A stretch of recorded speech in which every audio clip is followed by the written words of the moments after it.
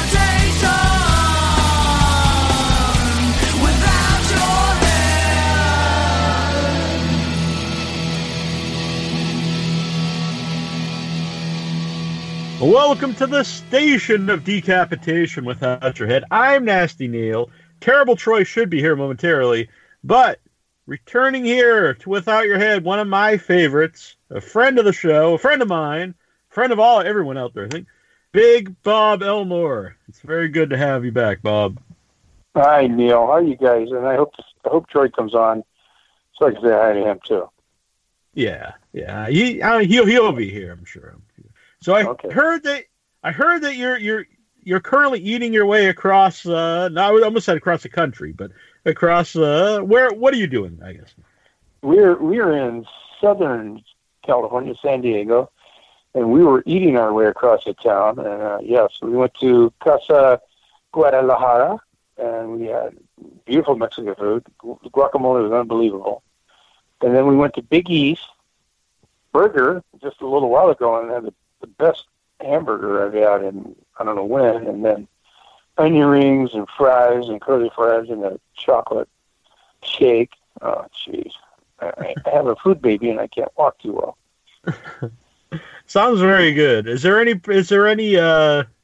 like special reason for this, or just seemed like a good thing to do? Just to get away. We're celebrating Northern, my wife, her birthday, and my birthday, which is today. So we decided to get away for a week. I think we're down here a couple, 3 days, and we're celebrating our birthdays, and then we're going to get back home, and then we have to not eat for a couple of weeks because we have Thanksgiving coming up, and so that's it. And celebrate that, and then then it's Christmas. Oh my gosh! Yeah, everything's coming up here. Well, happy birthday! Well, thank you very much. I'm officially an old man, but that's okay. I'm having fun. Nah, you seem lively. I am. I'm really lively, unless I have to go do something, and then it's like, oh, jeez. Right. Okay. Yeah, lively when you get to eat a burger. Some onion. It was so good. Oh my gosh, I don't know. We saw this place and I go, man, that looks good. And and it certainly was. So every place around here is either a place to eat or get a tattoo or get a haircut or cannabis oil or something like so. But it's really cool down here. We're in Pacific Shores. and right on the ocean, and it's just beautiful down there. It's been beautiful. The weather is great. A little cool, but, you know, we got up early, and the ocean is nice, and the fog goes back out. It comes back in the evening, and here we are. So Yeah. It's freezing here. Oh, I know. You guys are like, oh, cool. Man. Yeah. Yeah, the other day it was negative, with the wind chill, it was like -5. Oh, no, that's real fun. Yeah, and now that I've You don't get out. lost... No, yeah, I lost a lot of weight. Now I get cold a lot easier. You have. You're looking really good nowadays. I'm glad you know, and I'm not glad all that happened, but I'm glad that it, you know, you got to lose that weight, and you know, you do it. I know you're feeling better, and you're eating better, and all that. So that's good for you. I mean, really good for you. Thank you. I appreciate that. Yeah. So, besides eating, what's going on in the world of Bob Elmore? Well, I'll tell you what. I was in the month of October. I was every weekend. I was gone. I was in Harrisburg, Illinois, Champaign, Illinois, some other place in Illinois, and those were all shows that I did. And then there was one in Riverside.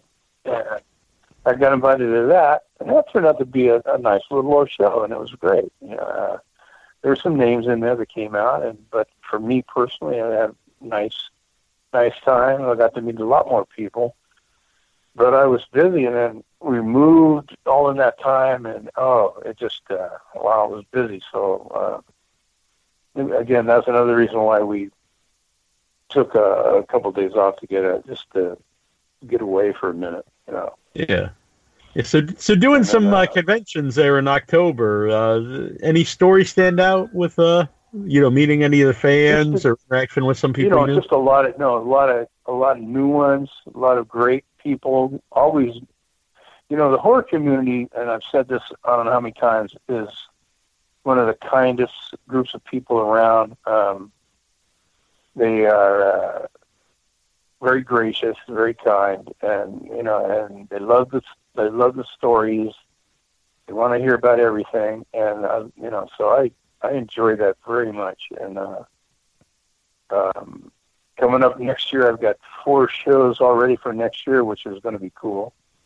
Oh, nice. I'm going to go to Atlantic City again. I'm going to go to Austin, Texas, Bastrop, where we filmed the bridge scene in Texas Part 2. They have a convention there. And then, let's see, what else am I doing? Gettysburg for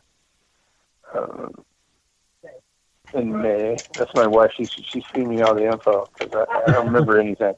Right. In San Antonio, to this Monster Con in San Antonio, which is held at a mall of all places, and it's a free show. And they don't get hundreds of people; they get thousands of people that come in. It's a huge show now. It's getting bigger and bigger and bigger. That's pretty wild. That's cool. Yeah, so it's just a lot of, you know, just, what about you? What do you know, you said something about you in December. Are you coming out here really? Yeah, I'm coming out to LA in December. I'm going to, on production of my first feature film, make it with my friends Michael Epstein and Sophia Cassiola. I filmed a little bit of it at Rock and Shock, actually. And I'd love to get a cameo with you in it.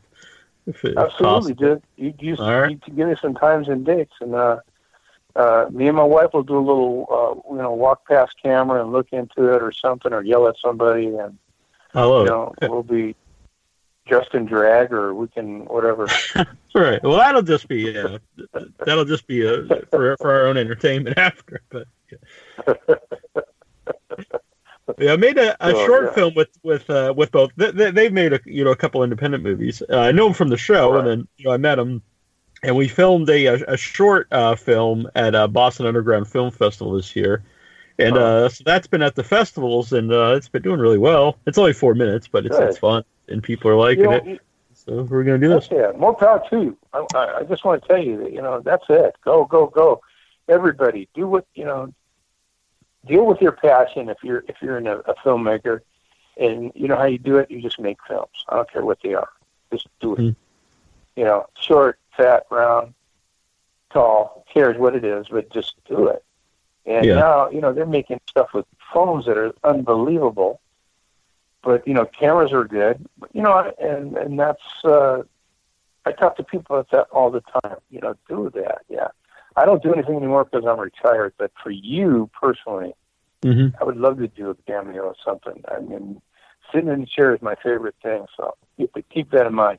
All right, yeah. Well, I have an idea. I'll tell you off the show here. I'll text you after. But absolutely.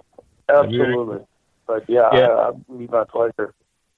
So I hadn't done conventions for a little while because I got sick and everything. But I went back to Rocket Shock, was the first one I did in a couple of years, and it was very cool. I was the first time in a couple of years. I hung out with Annabelle, who used to be on the show here. Oh, okay, And we hung out with John Dugan, who I hadn't seen in 6 years. That's crazy. Oh, jeez. That was when, we were at? Kalamazoo? No. Yeah. Yeah, Kalamazoo. Kalamazoo, Michigan? Yeah. Oh, my gosh. What an epic show that was. Yeah, it was, at the time, it's like, oh, man, this is bad. But looking back, we did have fun anyway. Oh, yeah. That was the only thing we had. It was just fun. Right. It was funny. We did a show. It was a big show. I mean, again, huge. It was not a more media horror, but it was products and stuff in Long Beach, California. And it was so big. It was thousands and thousands. They were talking about 15 to 20,000 people for a weekend. Oh, wow.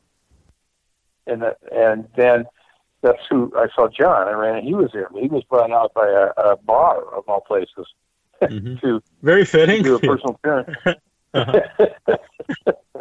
And they brought him out, and it's great to see him again. And what else? Who else was? No, that's about it. I didn't see the rest of them in a while, but it was great to see John. John's just a character. I like him. So. Yeah, he's a really good guy. He's fun to have at conventions. He adds something to the atmosphere. He does, and he's an original. So he's another guy who doesn't mind talking about, the stuff over and over and over and over again, which right. I love doing that, and that's a big part of get the truth out, which for me, and I do that and try, and people appreciate that. But again, like I said, there's been the horror community is just one of the best ones that I know of. I really appreciate them. Yeah, and John, they were doing Texas Chainsaw Massacre reunions back in the '80s, which I didn't know about till recently. But you started doing the conventions, a lot later. When you started them, how different were they than what you'd expect them to be? Well, I had no idea what this was all about. None. I heard when I was still working in the industry, there were a couple of guys that were doing these type of things, and just a couple, and but we never heard about them, and I never heard about it until maybe 4 or 5, 6 years ago, something like that, where I get a call from a guy, and he goes, "Were you in this movie?" I go, "Yeah." "Why?" He goes, "Well, what did you do?" I said, "Well, I did everything." "Why?" "Who are you? And what do you want?" And he goes, "Well, I book people in the conventions." I go, "Convention? What kind of conventions? What are you talking about?" And he explained it to me. And I said, "Well, good gosh, I don't know." I said, "I can't afford it." And he goes, No, they pay for everything. They take care of you. They do everything." I go, "Well, heck, if that's the case, then yeah, let me, And because first of all, I wanted to tell him, I said, "Look, if you don't believe me about this movie, then I don't want to have anything to do with it, because, I don't want anybody to think that I'm trying to pull something over anybody's eyes or whatever." And I said, "No, I'm not." I go, I'm telling the truth. And so I told him, I said, "You go look and see. You tell me. Here are the scenes I'm in, and here." And he goes, "Oh, yeah." He did. He called me back, and he goes, "Yeah, they want you." And I said, "Okay, fine." And I went, and I never saw so many people in my life, and I couldn't understand why anybody in the world would want me to autograph a picture for them. And they were just, they were collectors, and they were just ordinary people who were just in awe of this. And I just didn't understand it. you know. It's a little different now. I kind of get a little bit. I'm still in awe of it, but it's just really cool. And, you know, this is like I tell everybody. I love going to these shows. I make a little money. I don't do it for the money. I do it for the enjoyment of it. But yes, there's a little money involved, and that's fine. And I love that. And then I try to keep everything reasonable for people because I know how expensive it is to go to these shows.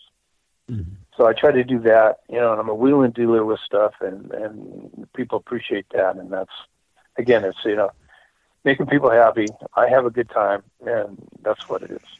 Yeah. We have the terrible one is here, Troy.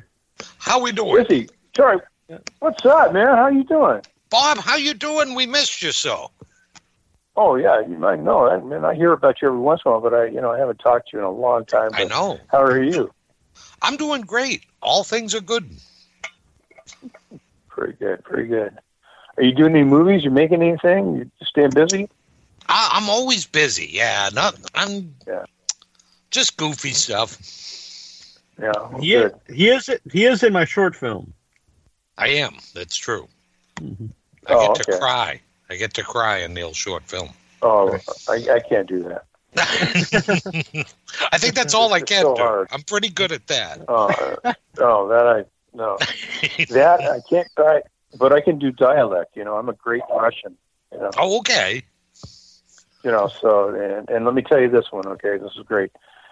I got called in for an audition for a part in a movie. It was a Russian mob guy or something. So and I had to do. It was dialogue. I go, okay, yeah, let me try this. So I go and I do the dialogue, and everybody, you know, they're real happy with my size and everything. And he goes, you know what? If we were doing a movie about Dracula, you'd be great. You know, I go, oh. So I didn't get the job, but, you know, that's my story. I think that works out. Yeah. Now, earlier this week, I interviewed Robert Nagel, who's a stunt coordinator on Ford versus Ferrari, and he does like a lot of all these different car stunts. Did you ever Did you ever do any car stunts?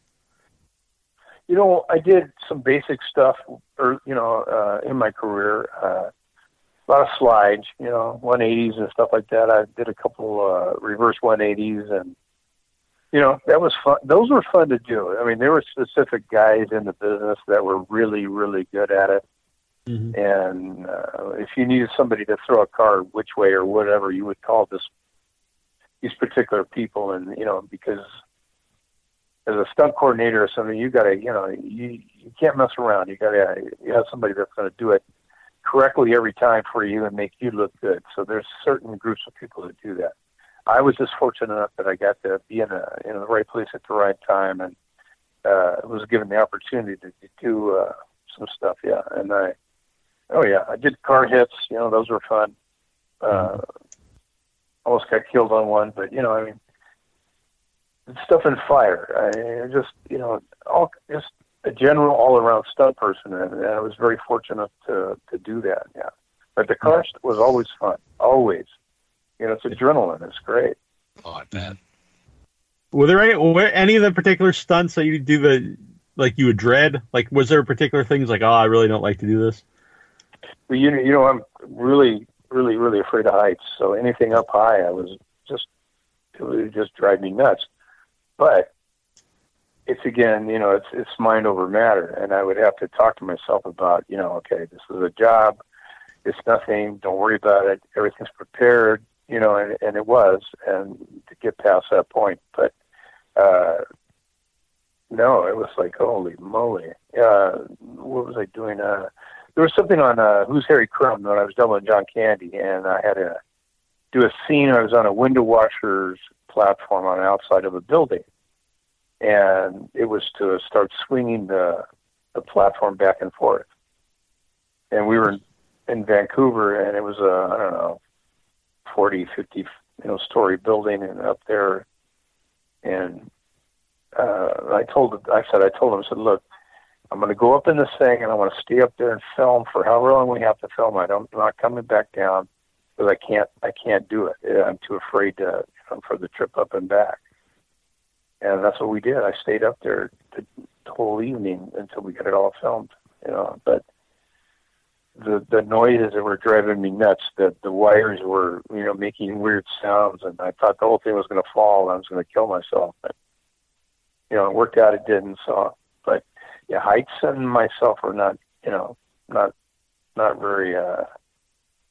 very friendly with each other. But I've done, I've done a 60-foot high fall, and which was not very. Just big people don't do high falls. They just don't. Mm-hmm. Things inside of you move around too much. So I've done them, and yeah, but I didn't like it very much. Mm-hmm. Yeah. How do you prepare to take like a car hit? Well, you know what? Luckily for me, in my career, that I was pretty quick for being so big, and I was always able to. It's mechanics, and it's you look at it, and you go, okay, this is what you have to do. This is a spot you have to be at. You have to get your rump up on the hood of the car, and if you get up, you get up that high, and that's not that hard to do. But it's getting up there, and depending on the driver, how fast he's going, it's going to be what momentum it takes you off of the windshield. And either if he's going lickety split, and it might put you up over the car. I was just very lucky in a couple situations where I got up, hit me, broke the windshield, and I've been bouncing off. And bounced off to the side out of the way. There's guys that have been hurt by hitting it and not going far enough, and then getting hit by a tire or something like that. So it's just all timing, and it's practicing how to get your body into a certain position. And that's how it is in the business. And doing a fight is just a dance. Dennis Hopper was just so hard to work with because he couldn't get the dance down right. So we were doing chainsaw with him. We just over and over and over again, and he would get frustrated and get pissed off and walk away, and then come back, and we do it over and over again. And but that's how it's done. It's again driving a car. It's just the feel, the timing, the knowledge of what speed you have to go, the tire pressure you have to have. All these little things come into it. And it's very complicated. When you're working with someone like Dennis Hopper, like an actor who's not a trained stuntman, and you have to show them how to do some things, so it works. What's that process like? Does it depend on the actor, I guess? It depends, and the one that would really blew me away was Orlando Bloom, who we were in doing Pirates, and he would just come off of Lord of the Rings doing all that stuff. And they kept telling me that, he was just not, how can I put this, athletically inclined. It was so hard for him to do anything that they had to work with him forever and ever and ever. And it took a long time to get him into the groove of stuff. And again, we had that little fight on Pirates, and had to go over that several times. I mean, just over and over and over again for him to get into the groove of it. So he was one of the hardest ones. Patrick Swayze was one of the hardest guys I ever got hit by. I mean, he kicked me, and he kicked me good, and he threw me into a cast iron stove and dented the stove. That's what he went balls out, period. So some of the guys whatever, went through the motions and things like that. But as far as stunt people were concerned, it was 110%. So much better to dial it down when you're doing something than to try to dial it up. So it's all balls out right at the get-go. Yeah. Did you ever have to tell an actor like the opposite? Hey, you gotta ramp this up a little bit, make it look more real? Oh yeah, all the time. Because they don't want to hurt anybody. They don't want to do anything. Sure. You're not going to hurt me, but you're going to hit me hard. Because I don't want to do this all day long. They didn't understand that. A lot of them were like that. So yeah, it was, let's go. We're gonna, and it is. Mm-hmm. Put it in gear, and we're gonna do this, and it's gonna make you look good. That's all. That was a big thing. As long as the actor looked good, then you're okay. When you were filming Texas Chainsaw Massacre 2, did you know it was going to be such a comedy? I had no clue what it was going to be. None. We came in there blind I didn't even know what Texas Chainsaw was about until I had to rent the movie and to watch it. I go, oh man! And the original was so completely different. Yeah. And and we get there and it's all this craziness. And to me, I go, this is so stupid. How is this going to work? And that's Bill Moseley came into the sack, and he's doing that crazy character, and I'm just going, oh my god, it's so stupid, And then reading the script, I go, oh, okay, whatever you want to do, What was Bill Moseley like at the time and now? Nuts. Yeah, Bill Moseley was the same as he 30 years ago as he is today. I mean, he's so smart, but he's so funny, and he is a great little actor, I think. And Bill, I love Bill. Bill is just, Bill's a unique actor, and he does his job very, very well. So, yeah, I always like Bill. I like him in stuff. Caroline Williams was always, she was the same, excuse me, as she was, 30 years ago, and all the rest of them. So it was just, like I said, that was a unique experience, and I never was put in that position until I had to do it then, and then it all worked out. Yeah. Were you around Jim Sedow very much? Oh yeah. Nicest gentleman. And they screwed him so bad all the time. They were rewriting the script, every afternoon, and then throwing changes at him, and he had to go and memorize all this stuff all over again, and that's all he did all day long was, doing revised script stuff and trying to get it memorized, and then, hang on 1 second. Excuse me. And, and I had a room next to him in the hunting wagon. Sorry. Where's?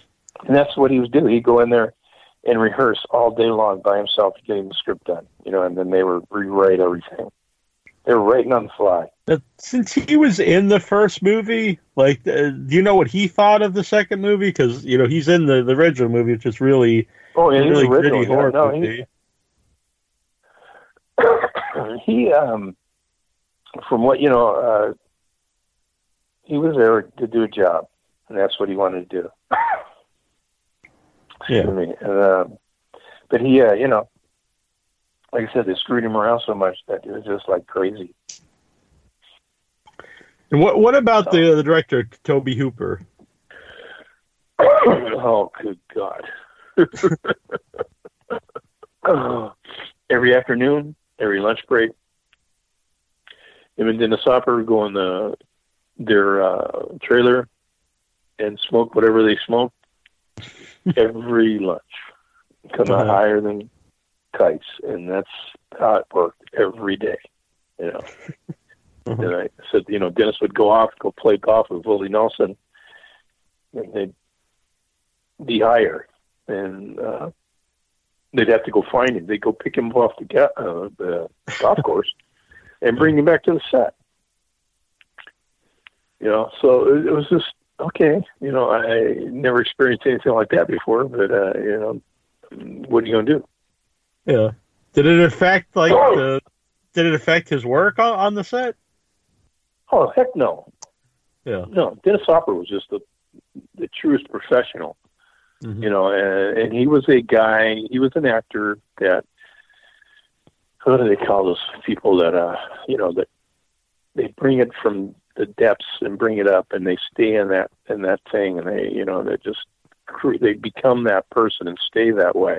Like a method actor. And that's what he did. You know, he was lefty, and you know, didn't matter if he was high or not. He really, really, really did. You know, he was into it, and he, like I said, he was a professional who had a job to do. He did the job. He was not happy about it, but he did it, and you know, he was part of I think it was a true picture deal or something that he, you know, signed up to do because, you know, he had to make a living. And when he did, you know, wow, you know, that was part of it. That was one of the deals. And so he, you know, he stuck in it. And then he got clean after that, though. Mm-hmm. Yeah, and not too long after that, he really made like a real big comeback, you know, like with... oh, yeah, right. Well, Blue Velvet, I think, was after that or something. And he, you know, he came back. But I got to run into him. He was in Venice, California, directing Colors.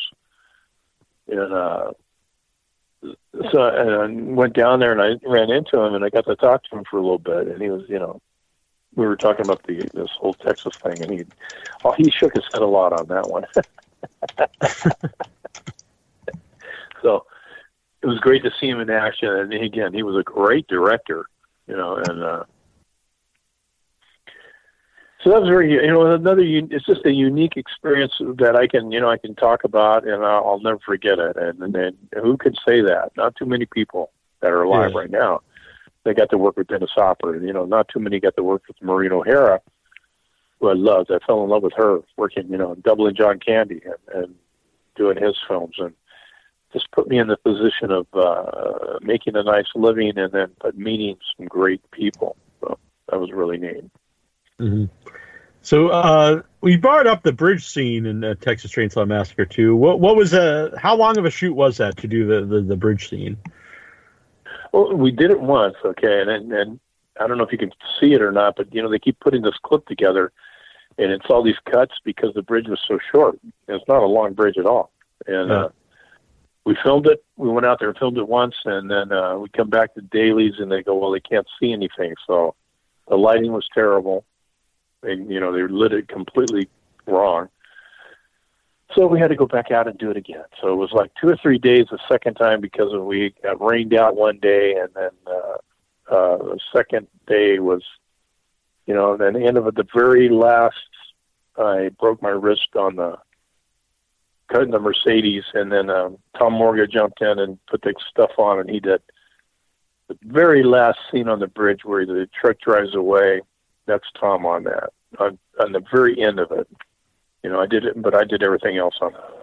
You know, so Tom would got to be, you know, a Leatherface for a second. Well, that's cool. But I worked the rest of the film with a broken wrist. So. Yeah. Well, someone had asked, let me get their name here, Edward Delgado about injuries or accidents on Chainsaw. Yeah. So I guess that was one of them. That was the worst of it, but I mean, we got beat. You have to imagine, okay, 110 degrees, 100% humidity. So now you walk out of your hotel and you sweat and you don't stop until you go back to the hotel.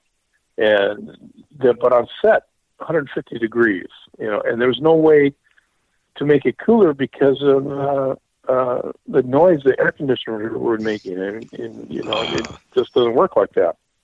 So it was just the most miserable time. You know, even I know it was a job, and we did that, and we worked our asses off, but the conditions were just extremely miserable, and it made it that much harder. You know, and then the place smelled like I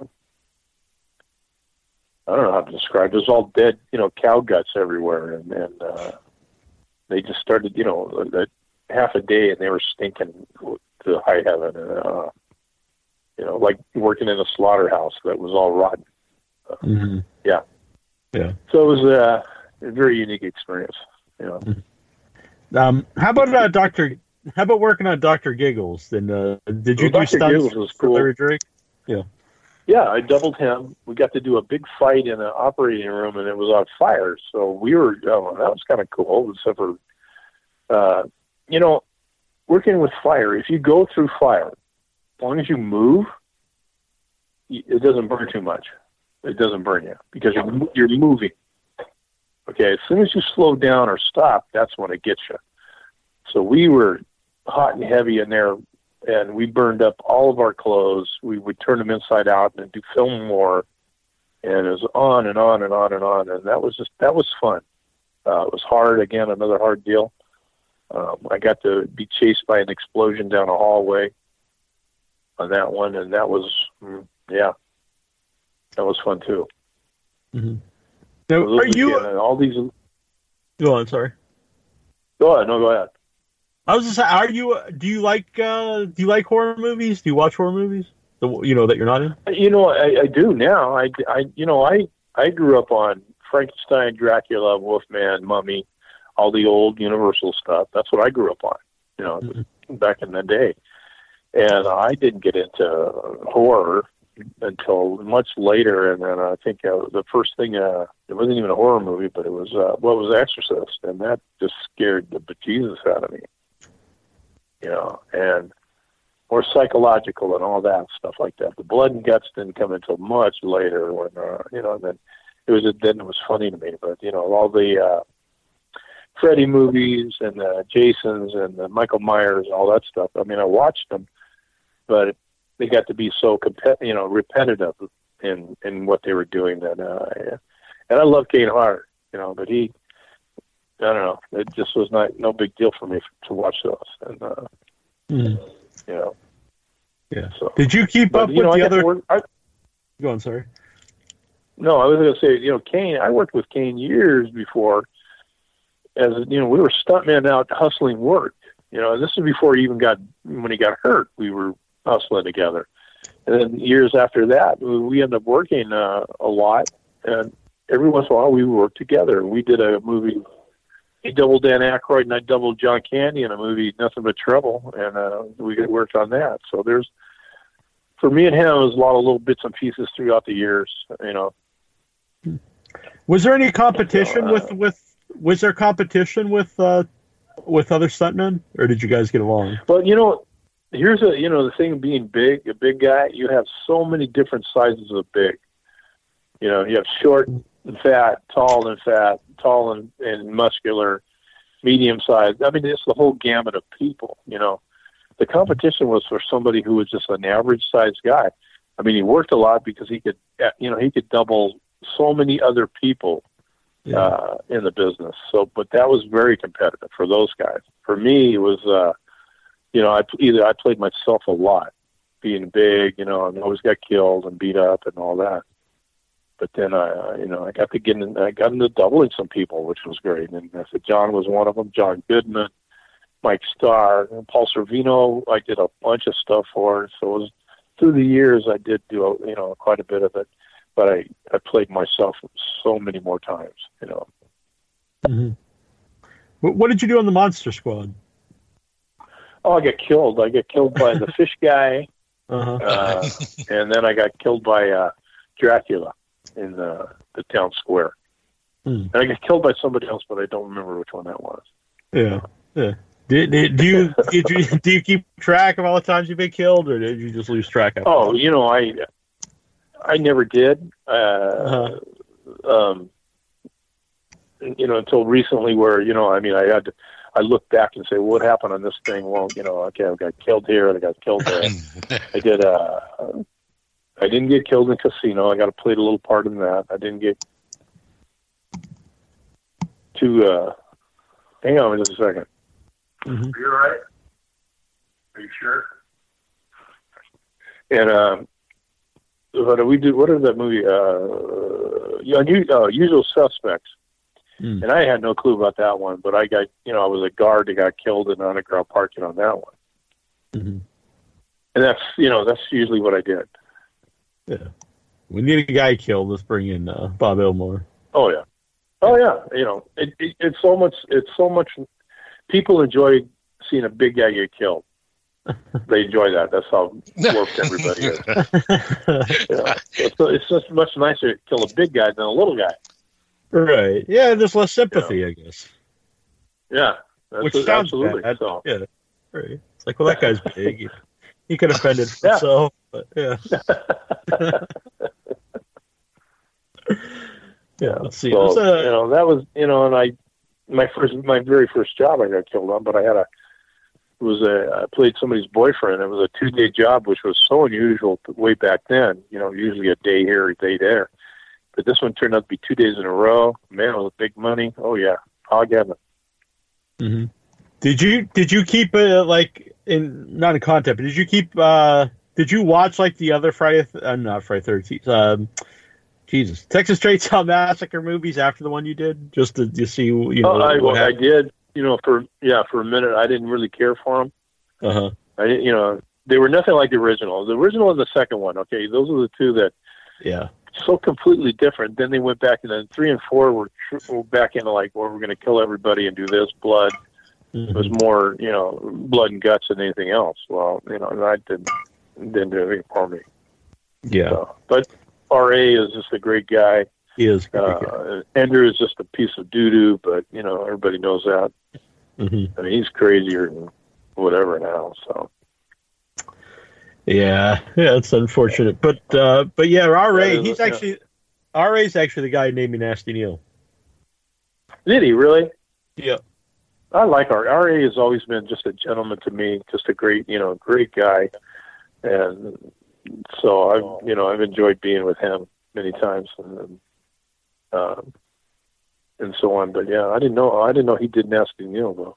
Yeah, it's very cool of him. And some people now they're like, "Why are you nasty?" And I was like, "I don't really know," but it just sounds. It's a long story. Nasty. Don't worry about it. I'm Nasty Neil, dude. That's what I should say. Yeah, because there have been people want me to change it to different things like Sweet Neil, but I was like, that does not work. No. Like, it can't be. No, that's it. Don't do it. Yeah, I mean, welcome without your head. This is Sweet Neil. I mean, no. I mean, it's nice of them to think that, I guess, but it doesn't roll off the tongue. Yeah. Well. I like that handle. You keep it. It's great. Yeah. It's weird. Almost everyone, except for someone you named there, from all the Texas Chainsaw Massacres, are very good people. Well, really, at all the conventions, there's not too many people I dislike. No, there's not. I mean, I can tell you, I ran into one person who didn't like the fact that I was, telling everybody what I did, and I tried to explain to him. I go, well, this is exactly what happened, and and why. And he was a friend of Bill Johnson, and Bill did this, and I go, well, no, Bill did not do that, and so on and forth. And he got really upset about it. And I said, you know what? Well, either walk on down the road here, or I'm going to mean you were going to go outside. And that's what it came down. And he finally left. But that was the only one time out of all the people I've met. And I tell the story, and I go, this is the truth. And if you don't believe me, I go look in the movie. The movie will tell you. So, how was your relationship with Bill Johnson? Do you get along with him now? Oh, I don't talk to Bill. I haven't seen Bill in years and years and years. We did a convention together one time, and I think it was in Louisville. And my story about Bill is that I don't know how many years ago I came across. He had a website, and I found it. Oh, Bill Johnson. Okay, so it was kind of okay. I hadn't seen Bill in 25 years then or anything. I looked at it and it said photos for sale. So I clicked on the photos, and there were 10 8x10 pictures there, 10 of them. But I'm looking at them. I go, wait a minute. 8 of the 10 were of me.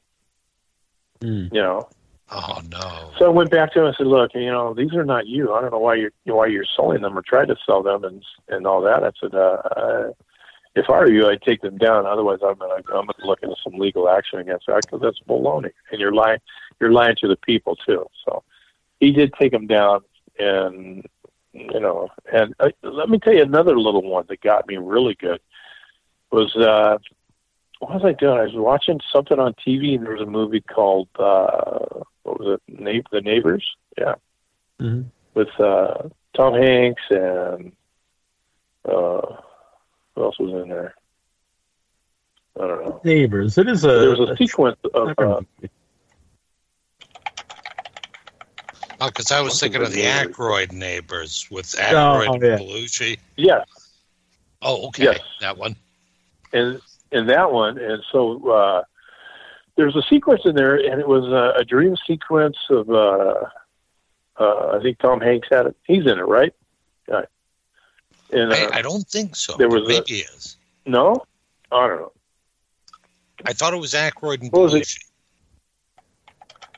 Belushi. No, not that one. It was a different one. It was like there was a family of they thought they were killing people and eating them. Oh, the birds. The birds. There. I'm so sorry. Yeah. No, That's all right. Hanks was in that, right? Yep. Yeah. The bird. Okay. So watching this movie, and there was a sequence of somebody was dreaming, and then all of a sudden here comes this chainsaw sequence, and it's me from the movie.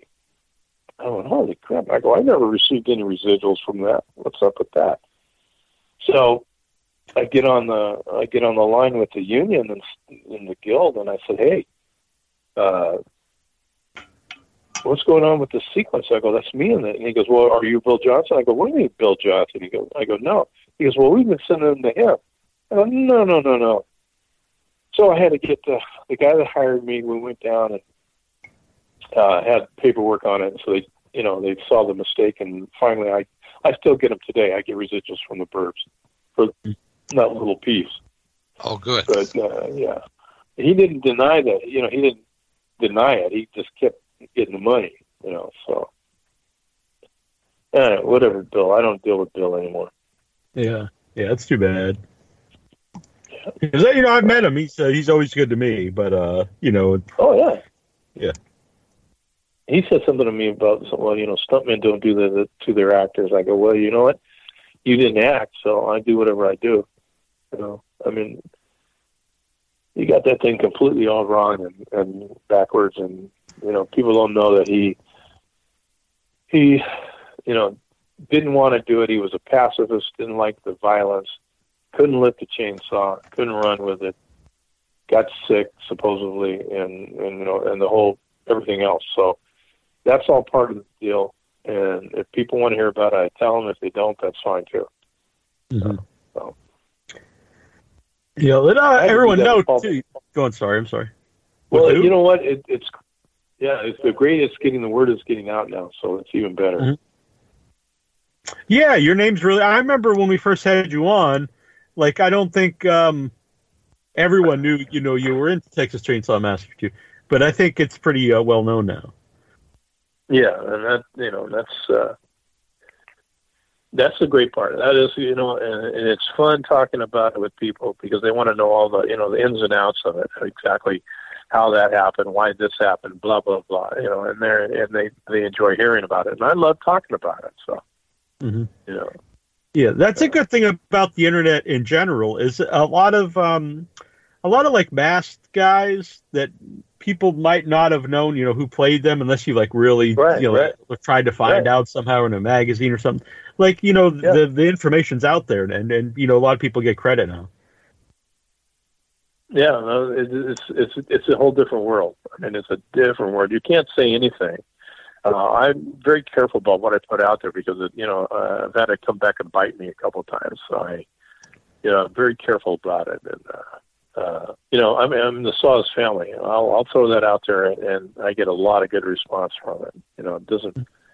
I love some of the guys that that do the costumes because some of them are just right on fantastic. Yeah, and then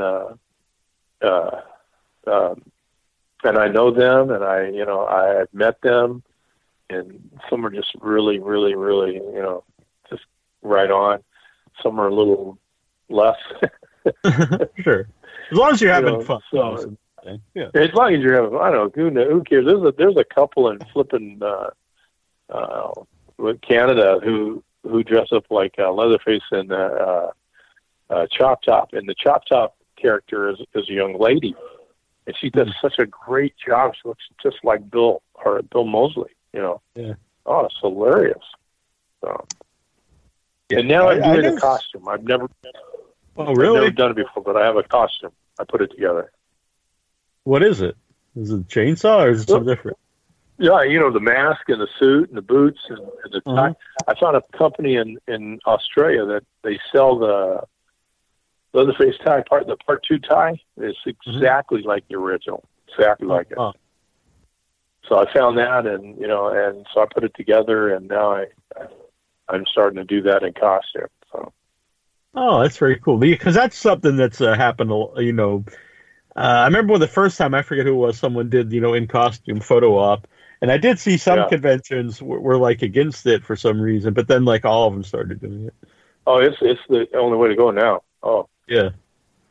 Look at it was Sid Haig and Kane Otter, not Kane, but Bill Mosley started doing that, and I think and then now everybody that can that has done that character, they do it now in costume. So that's when I decided to do the same thing. So now I have it just gives people a different opportunity to have a picture taken with the guy in the costume. You know who it is, and it's kind of cool. So yeah, I think that's very cool. That's all it's about.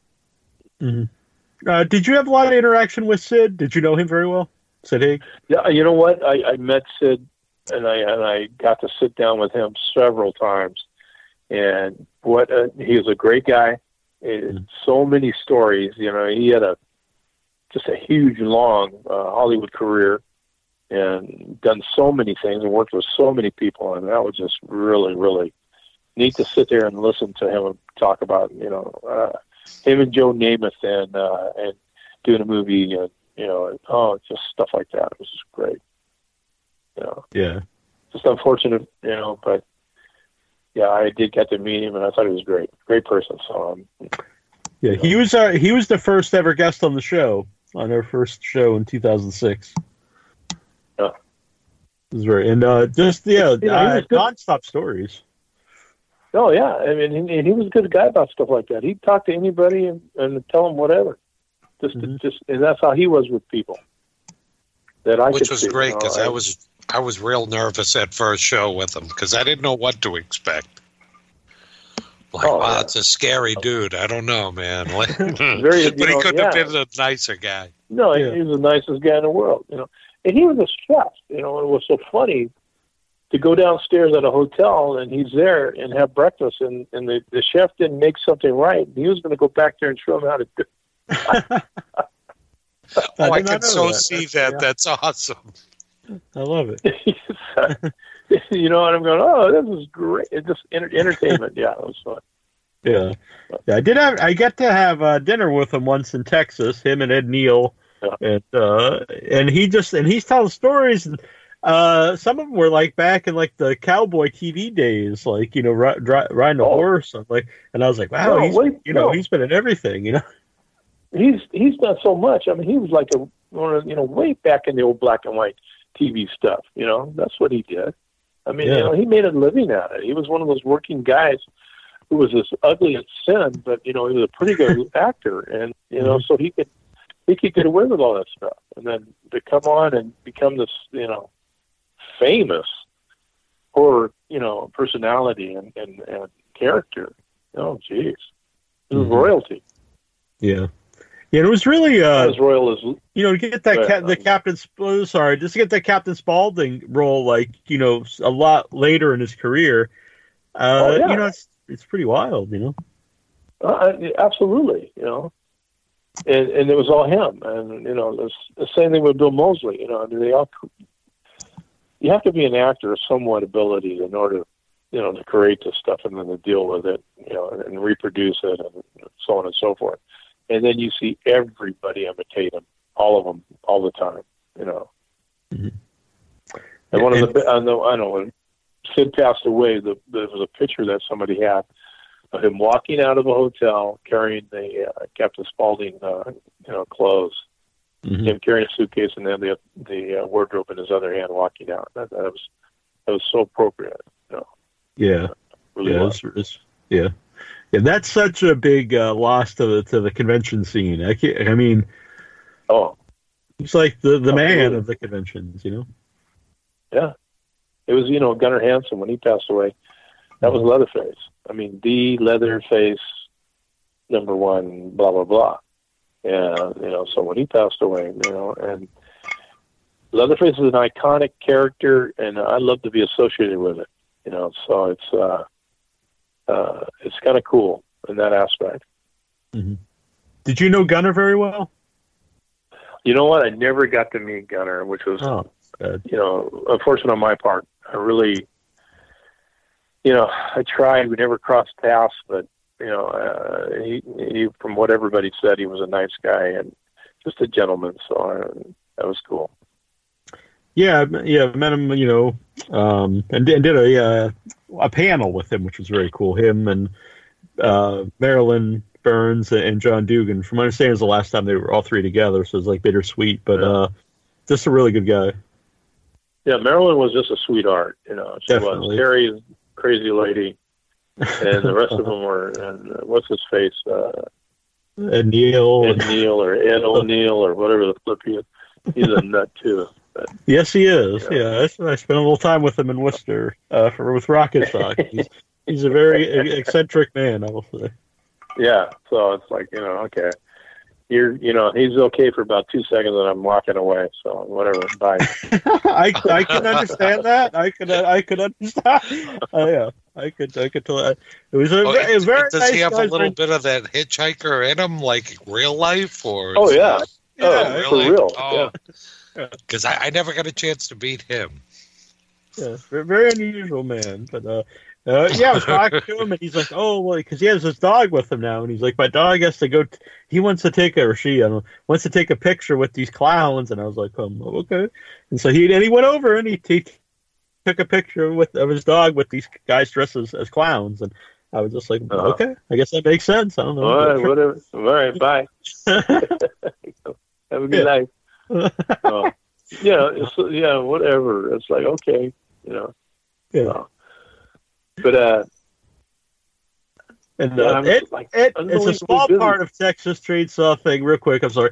Is Ed Gwynn, who's the truck driver in the first movie? Yeah, and really cool guy. I had him on the show. Then I went to a convention where he was at Texas, and he actually brought me barbecued meat from Austin because he told me I shouldn't get the barbecue in Dallas, wow. And I was like, this is pretty awesome to get meat brought to me from someone from Texas Chainsaw. I saw that you're going to interview Sal Hernandez and yeah, they're going to be on his and his partner, and those guys they handle him all the time, Mm-hmm. and those couple of crazy little filmmakers, they've got all kinds of stuff going on all the time, and they're pretty good about it. So Sal's I like Sal. Sal's been a really good guy to me personally.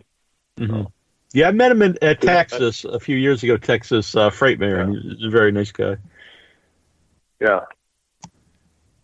So that they're good. They're part of that independent group of horror guys that are making movies with out of nothing with nothing, and they're turning out pretty good. So good luck to all of them. That's all I encourage everybody. I don't care. Yeah, it's fun. It's good to see people doing well. Heck yeah. So you're a busy man, Bob. Well, thank you. I appreciate it. You know what? I just, it's been great, and it's been really nice. I mean, when I retired, I've been doing this stuff, 4 years, 5 years, something like that, and I would do stuff here and there. In the last couple of years, I've been pretty busy with it, and that's, now I'm retired, so this turns out great. And then I've never had, like I said, the whole month of October, I was gone every weekend doing something, so that was unusual for me. Mm-hmm. And then, things are popping. Like already, people are calling about next year. I got booked. Like I said, I got 4 shows booked for sure. And so that's great. Like I said, it's good. Get out of town for a couple of days. Meet a bunch of people, make a couple of dollars, and then get back home and do my thing. Very good. And you have a website now, Big Bob Elmore, so people can go over there if they're not on social media. Yeah, you can see all kinds of stuff on there, and then hook me up or hit me up on Facebook. You can't miss me on that. Talking to everybody, you see some of the crazy people on there. And, right. That's how we met. So, and do that, and then what else do I have? I'm on Twitter, but I don't know how to Twitter. I don't know anything about all this stuff. Yeah, I'm not a big fan of Twitter either. I just don't. Facebook for me, because I do a lot of business on Facebook, believe it or not, and I reach out to people, make sure everybody's still cool. Excuse me. I have a bunch of fans in Germany, so I'm always talking to them, and then all over the place. And then I get there's some groups in there, and that's where there's a group from flipping Argentina, the chainsaw, and these are like actual chainsaw guys that work with chainsaws. And so I go on there every once in a while and see, the Saws family, and they go ape crap over that. They love that. So then, hey, that's all I need to do. Fine. Yeah. Yeah, it's so cool. And like there's a bunch of guys that are portrayals of, the Leatherface guys, and they'll put stuff out. And then, again, it's just a little word of encouragement. And these guys are just, happy as ducks. And that's cool too. So if I can do that for somebody, I'm happy to do it. Yeah. All right, well, very good. So I think we're gonna get back to having you on here once in a while, even if it's just for a quick update. Hey, you know what? Always getting from you. Anytime. Anytime. Just give me a buzz. I'll let you know what's happening with me personally, and real quick. We don't have to go into all this craziness unless you want to. It's just fine by me. Mm-hmm. But I'd love to, do a shout out to everybody, and and you can tell everybody that I said hi. Leatherface is here. The Saws family, buddy. Nice. Very good. Well, we'll talk to you, Bob, soon, Bob. Okay. We're going to get Sal and Jake Troy, on. Let me yell at Troy. Yeah, tell Sal I said hi. Troy, nice talking to you, buddy. Always a pleasure, my friend. Always, absolutely. And then Neil, tell Sal I said hi. Tell everybody else, that gives a crap, the Saws family. And if they don't like it, tell them lump it. I'll tell everyone. Or you're going to tell them they can see me personally. I don't care. Hey, I cheat now. I'm so old now. I have to cheat at everything. So be prepared. All right. I like that. That's a good attitude. All right, you guys. I'll talk to you later. Take care, Bob. Thank you much.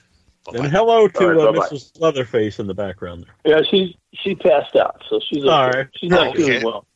All right. So she's right there, right in the bed next to. I'm not in bed, but I'm close to it. All right. Like I said, we're on vacation. We're in a nice little place by the ocean. So. Oh, nice. Well, enjoy the rest of the vacation. Right. Okay. We'll talk to you later. Talk to you soon. Bye-bye. And happy birthday. Right. Bye-bye. Bye. Thank you. Bye-bye.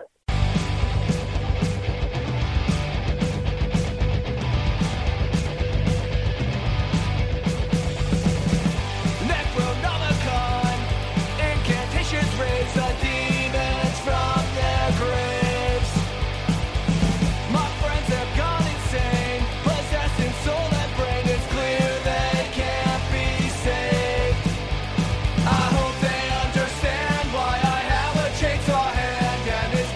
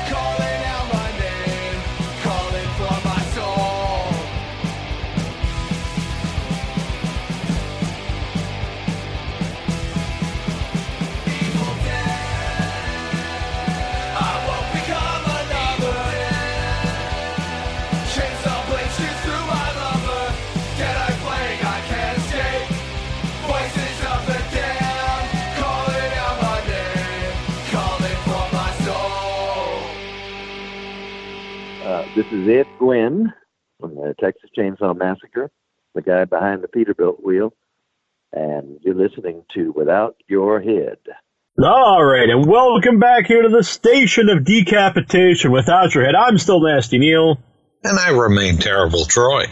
Mm-hmm. And joining us now, Sal Hernandez and Jacob Grimm, the creators of Deviant Behavior. A couple of deviants here on the line with us.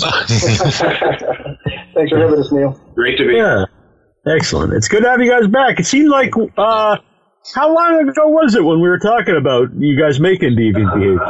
It was probably last year. It was, actually, no, it was a little longer than that. When we had talked last, it was a little before Texas Frightmare. And I think that was when we were going to premiere it there. And then shortly after that, we actually got our release date pushed about a year. Mm-hmm, yeah. There was some prospects of getting it on Netflix through our distributor, so it got yanked from the schedule. So that, of course, didn't pan out. So we eventually just had to get but it worked out in our favor because we got an October release date. So that was pretty cool. Oh, nice. Yeah, October is perfect, obviously, for us. So it came out last month then. What's been the reaction to Deviant Behavior? It's been really good. It seems like we're actually just kind of talking about it. It's really kind of like it's gotten a lot more of like a momentum online, especially compared to our first feature. So we've had a lot of pretty good reactions from it so far. So. Mm-hmm. Yeah. And with any horror movie, like you said, people talk about, so it's word of mouth. So even though it came out in October, more people will see it and get to talk about it as time goes on. Yeah, and I think we've got our marketing campaign. I think we've got a pretty cool setup, if I may say so. With our music videos coming out promoting the film and the music and the soundtrack. So. Yeah, I think that also helps with momentum as well. October we came out really strong, and we're getting a lot of positive feedback. That's one of the first things I wrote down actually when I was watching Deviant Behavior is the music, because there's a great track. It's right at the beginning, and then you use it a few other times. But during some, I'll just say because it's not really spoilers at the beginning. Great music set to torture. Right. Yeah. Yeah. I've always appreciated sort of the happy-go-lucky kind of song compared to the brutal violence. Yeah, brutal violence of I guess it's sort of an ode to a Clockwork Orange. Singing. Yeah, definitely, and also kind of like Reservoir Dogs, a totally different kind of movie, but yeah. Mm-hmm. Similar scene. I would assume that would be hard to find like a perfect song for that. Thank goodness we have Eric. Yeah, Eric Roderick, and you may know this already, but Eric Roderick, who was our lead, Charlie Reese, he is also a musician, a Grammy-nominated one to boot, and fortunate enough, he was inspired, and we wrote all the music with exception to Ice Princess. That was actually Corruptor's older songs. We're able to use. So did he write this song? Did he write this song for the movie, or was it something he had?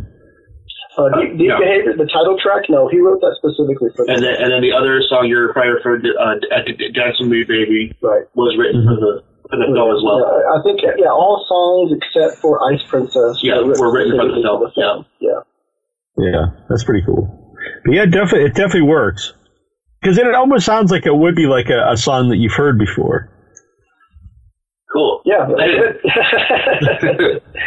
Eric's previously, he was really big into doing jingles, and he actually sold them. So I think that actually worked to our advantage as well. Catchy hooks, that kind of stuff. And from a producer's standpoint, I definitely buy into that really quickly. So if it sounds great. They're going to like it. So yeah. Before I get too far, I guess I probably should ask this to begin with. For people not familiar, what is Deviant Behavior about? Deviant Behavior is about a private detective named Charlie Reese who gets hired to try to track down as the guy's sister, and in his investigations, he finds himself like getting involved in this world of this masked killer who's on a rampage goal to become the most beautiful woman in the city. Yeah, in her own mind. Yeah. And anyone prettier than her has to die, basically. So. Yeah. And the mask itself, like, it's simple, but it's very creepy. Yeah, we were, when we were testing all sorts of different variations of, of what we wanted, we kind of came across something just very simple, and we worked it up. And immediately, we knew what we had once we kind of put it all together. And it's like, it was definitely one of those, like, one of those kind of like hairs on top, on hairs sticking up on your arm. What you see, like, that's it. We don't need to look or mess around anymore. We got it. This is what'll work. And I mean, I think it's been really successful for like the whole look of Honey and stuff. Yeah, and the reaction we're getting too is very positive. They obviously they love Honey. They love the look. I've actually already gotten some requests for masks, so I'm actually. Oh, nice. Yeah, we're working on getting some of those worked up. We kind of got some inklings that we might have that request, and sure enough, it kind of came through. So once we kind of get them out there, we'll have them available for sale eventually. So. Yeah. Very cool. Well, Bob Elmore really put you guys over. So, how well do you guys know Bob Elmore? Pretty good, I suppose. I mean, we kind of hooked up, so to speak, on the horror circuit. We did a few shows with him. We just became pretty good friends in a short amount of time. We don't see each other that often, but anytime we get a chance to talk, it's like we pick up where we left off. So, Yeah. I hope he likes us. He seemed to, and he's an honest man. I think if he didn't like you, he would say so. That is very true.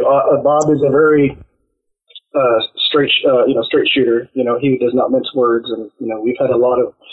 I was actually trying to help him with some PR stuff, and it was kind of, he would laugh at me because I said, "You can't say that, Bob." I was like, "I don't give a shit."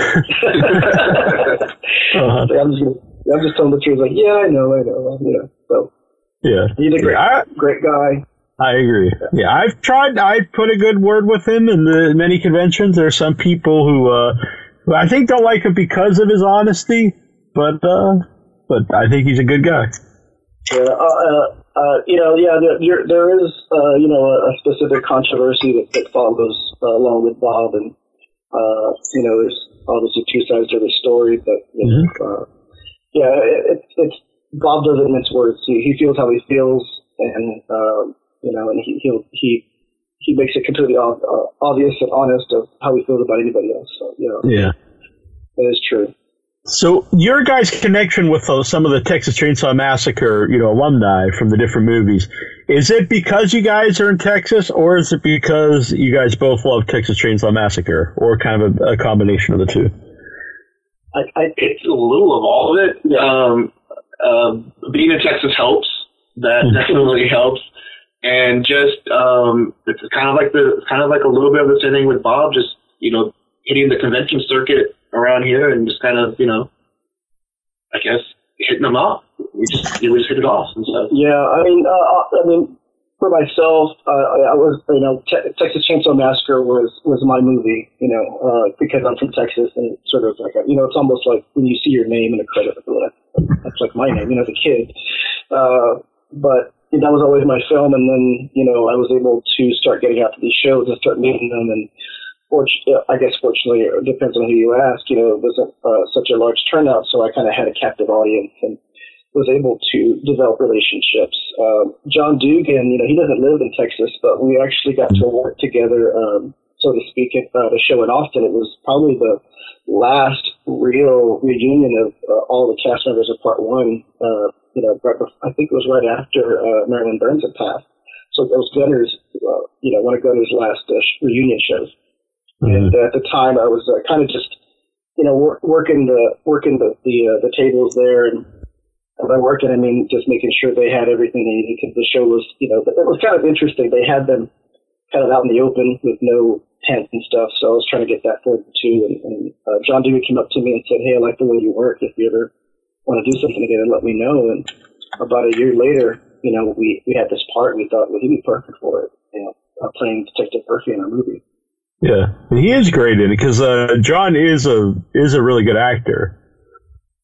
Yeah, he is. Mm-hmm. Yeah, and a great guy. Oh yeah, no, he really just kind of like transformed the part from like what was like originally kind of on page. He was, he really took it and made it his own, and really for the better. I think he really brought that part to life. Yeah, he is Detective Murphy now, to us. So, like Jacob said, he did something completely different, something we didn't expect, and we loved it. And like I said, I don't think anyone else could have done a better job. So. Mm-hmm. It was good to see Ed Gwynn in Deviant Behavior as well. Yeah. Ed Gwynn also. We probably, I think, work with him more than anyone else. If we have to say so. We do a lot of his PR and stuff, and a lot of his merchandising development, like with the Black Maria stuff. So he we sell, doing his wrenches or magnets and trucker hats and T-shirts and stuff like that. So we in fact have a show coming up in Austin. It's a Christmas, was it Horror for the Holidays? Mm-hmm. So we'll be doing that together also, but kind of try to get booked at shows as well. Oh, nice. Yeah, he was great. I mean, he may kill me for giving too much information, but at one point, Ed had a medical issue where he couldn't walk, and it just so happened the timing of when we needed him, it worked where he could still make it out, and he was actually transitioning from a wheelchair to crutches. So the wheelchair he's actually in the movie is actually his. But for him to be able to still push through, and get that scene done, was amazing on his part. So, he's a really good guy too. Yeah, when I met him in Texas, I think he was with you guys, right, in Texas? Yeah. Yeah. Yeah, and it was right after I had him on the show, and he brought me barbecued meat from Austin. And I was like, this is so awesome that, that anyone would do that, but especially someone from Texas Chainsaw Massacre. Very apropos. Yeah, he's good. By the way, go on, sorry. He's definitely, he's definitely just, he's a foodie. I think that's the word. Mm-hmm. It's funny, whenever we get together, whenever he has a very specific taste. So anytime I go and have to, get food for him, and he's like, "Well, just bring me anything." I was like, "Well, I know that's not true." Right. Do you guys have a personal favorite barbecue in Texas? I mean, I know at least locally, I don't get out very much of Corpus Christi. Here in actually, I think was that one place? Yeah, Julian. That one, Julian, I like. Here in Corpus Christi, that place is really good. Guy Ferrari, what's his name? Guy Ferrari. He actually came down and did a show with those guys, so I guess that might speak to something, but. At least locally. Aren't you coming to Texas in Corpus Christi in January? Yeah, for South Texas Underground Film Festival. Yeah, okay, so when you come down, we can maybe take you over there. All right, yeah, that'd be awesome. Yeah. Sounds good to me. Do you guys ever, I know you guys do conventions, do you ever do any of the film festivals? We kind of, got our start on the film festival circuit with our first feature and with Deviant. So yeah, we played festivals all over the country and a few overseas festivals too. I think I want to say Australia for sure. Yeah, I think we've done UK one, or at least one or two. I know Canada, and then then we have New York and South Carolina, and just kind of all over. But we mostly go to the festivals, you know, that are running in Texas and stuff that we're able to go to and stuff. But we've done that festival scene. Yeah. What's that like to watch your movies, you know, with an audience at the festivals? I hate it. I can barely even sit down. I always have to sit in the back, and I'm up, and I'll leave a little bit, and I'll come back, and then it's usually like the first, like, you know, maybe 10 minutes, and when the people, I can start seeing the audience kind of responding, how they're kind of supposed to respond, then I relax a little bit more. But oh man, I'm a nervous wreck before every screening. I use it as sort of my own sort of screening test. You know, I like to watch the audience react or not react. You know, Deviant Behavior is probably the first film where I was in the room and I saw the audience cringe when they were supposed to cringe, or make a noise, or squirm in their seats, or, you know, laugh when they were supposed to laugh. So it's pretty gratifying for me just to sit there and watch them enjoy it. So. Yeah. So for Deviant Behavior, you know, Sal, you write, and Jacob, you're the director. How did you guys like get together, you know, as like a working unit? Well, the way it started is we made films separately on our own, short films and stuff. Mm-hmm. And we kind of just met in the local film scene, and actually there for like a film competition, we decided to, hey, let's, you know, do you want to partner up on it? And I guess kind of ever since then, we just found we had a pretty good working relationship, and then we just kind of went from there, and STX Media was born. And I think, honestly, for me, I think what kind of proved that we made a good team was when we made our first short, and the reaction we got from the audience was kind of like, hey, people like what we do. I think we got a good formula. And I've always said, you know, if anyone ever asks, you know, that formula is basically Jacob's, his preference is a slow burning type of film, and mine is very much in your face kind of film. So I think we have a good mix of that, in a lot of things that we do. So, you know, you don't get too much of one or the other. Yeah. And I think people respond to that pretty well. I think that's good, because then you can, you know, the movies can, a broader audience for them. You know what I mean? Right. Yeah. Do you ever butt heads? Yeah, it happens. Yeah. But it's never been like, you know, we don't have like any knockout, drag out fights over something. Yeah. I mean, if one of us is passionate about something, you know, we will make it, you know, we'll definitely make it, you know, bring it to the forefront and discuss it and hash it out. But it's never where we get upset about it. And that's another great thing about our relationship, as not just friends, but as you know, business partners, is that the ego is non-existent. We both know that whatever we're doing is for the audience. You know, we both know that, you know, we have to make a good movie that people want to see and are going to have a good time watching. And that's always the end result. It's never really, I want this and I want that. You know, it's always like, well, how will the audience react to this? Will they get it? Should we do this? Those sort of conversations. And that's from one of the things that comes from. Yeah, sorry about that. So, who did the effects on Deviant Behavior? Special effects, I supervised. There was a couple people that helped. I had some makeup assistants, Kat Cavazos and Della, right? Aaron Darrow. Aaron Darrow was kind of our first introduction to sort of silicone pieces and stuff. I kind of had a hand on just about everything that we had in there. And then there was a guy named David Nagy from New Jersey, actually, and he would provide our sort of silicone pieces, body parts. So it's a good group of people, you know, that sort of made it all kind of come to fruition. So how long did it take to film Deviant Behavior? Let me see. Well, think about it is because we only shot it on the weekends. Yeah.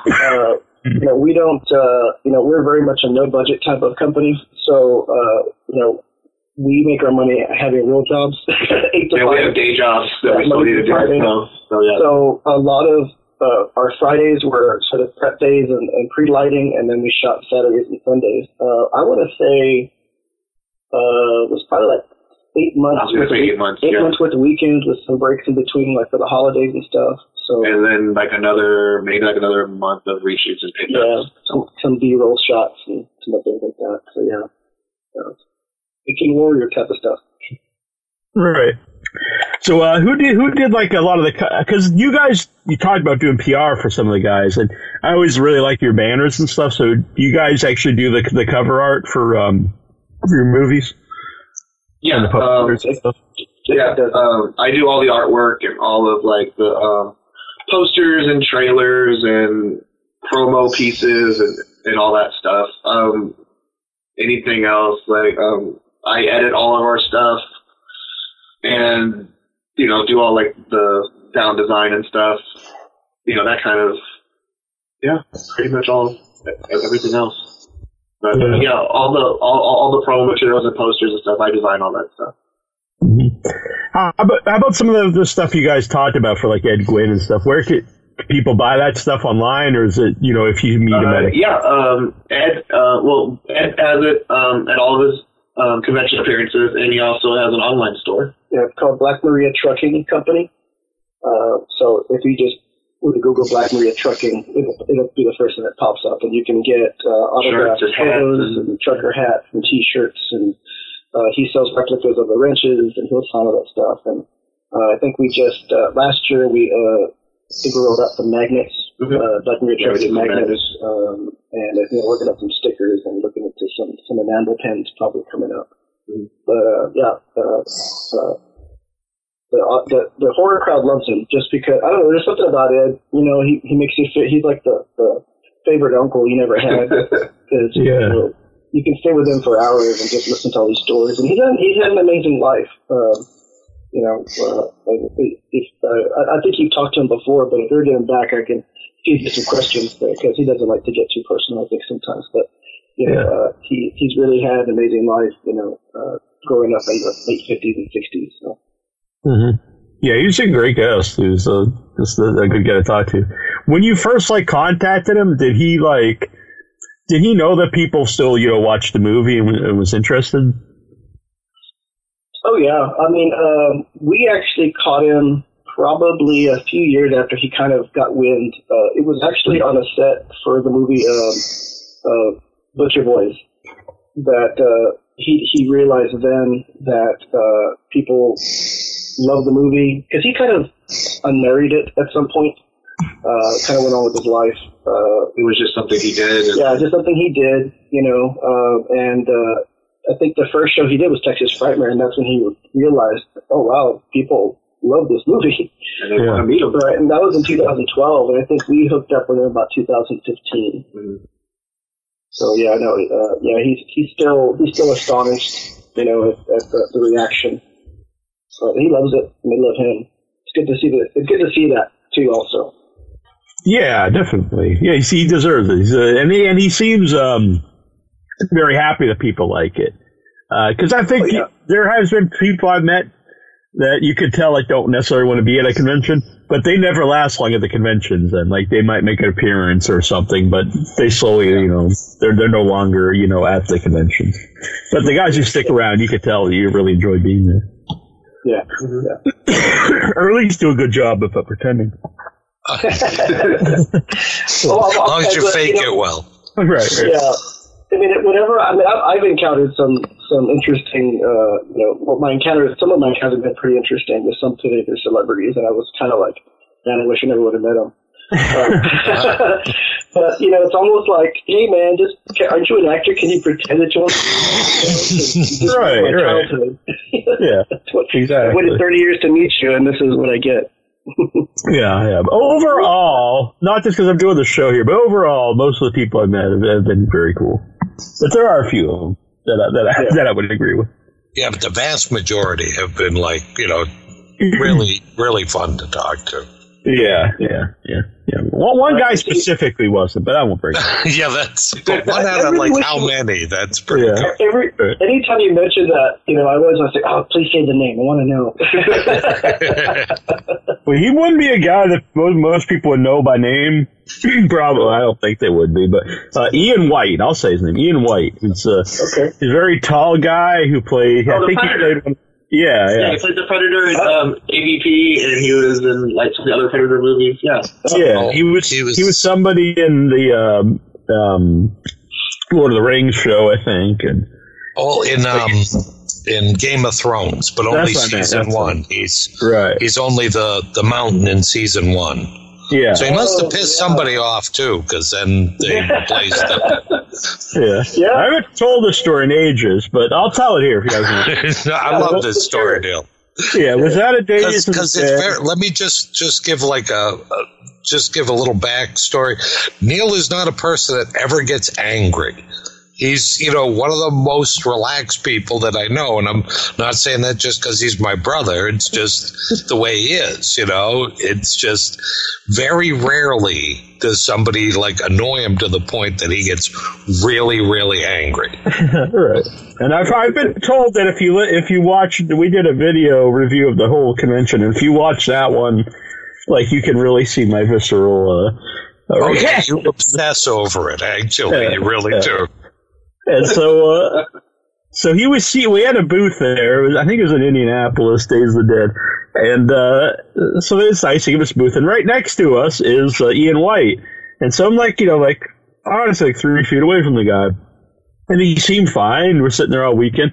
And then Sunday, I usually don't ask people for interviews till Sunday, just because that's the slower day. And I don't like to take people away from from paying guests. And so I asked him, I was like, oh, can we do an interview now? And he says, don't take this personally, but I don't want to be seen on camera with you. And I was just thinking, how do I not take that personally? It was so shocking, I didn't even know what to say. And then I was like, well, can I just do a interview saying, this is Ian White, listen to Without Your Head, whatever, watch Without Your Head. And he said, no, I will not endorse you. Oh, my God. Yeah. And so then we left because I hosted a panel there. And then we were coming back, and our former co-host, me, Troy, and our former co-host, John. And John's like, oh, let's not go back to the table. Let's go do that. I'm like, well, no, what's wrong? He's like, no, dude, don't. So we go back to the table. And there's this line of 4 or 5 podcasters interviewing Ian White. One guy's interviewing him, and then he's got 3 or 4 people behind waiting to interview him. So it was not only would he specifically wouldn't let me interview him, but he was fine with it being interviewed by every other podcast that was at the event. And I was oh my God. Plus they were also sitting at our table too, which kind of messed up. I know, right? Yeah. And so later that same night we were at the hotel bar eating, and we just told John Dugan the story. And then here comes Ian White into the bar, and he sits at the bar, and he turns and waves at all the fans. And John Dugan, very loudly, he goes, Neil, I'll do an interview with you anytime. Come on up to my hotel, right? And he just turns around, Ian White, and just looks away and doesn't look at us the rest of the day. He just slinks off into the corner. And I'm sitting there thinking, the 4 of us, John, Neil, John, and me, I think I'm the tallest guy at 5'7" out of the 4 of us. Right. And this man is 7'3", and I'm like, I don't know if we really want to make this too personal with this guy, because he'll squash all 4 of us without breaking a sweat, I think. But but it was, it was the time to get angry. There was a reason for it. I think it's funny now, but at the time, it wasn't a good time. No, but what's he done since? Nothing. So, yeah. Karma, I guess, right? Yeah, right. Exactly. Right. I went and told all the studios. I was like, "This is nasty, Neil. Don't." Just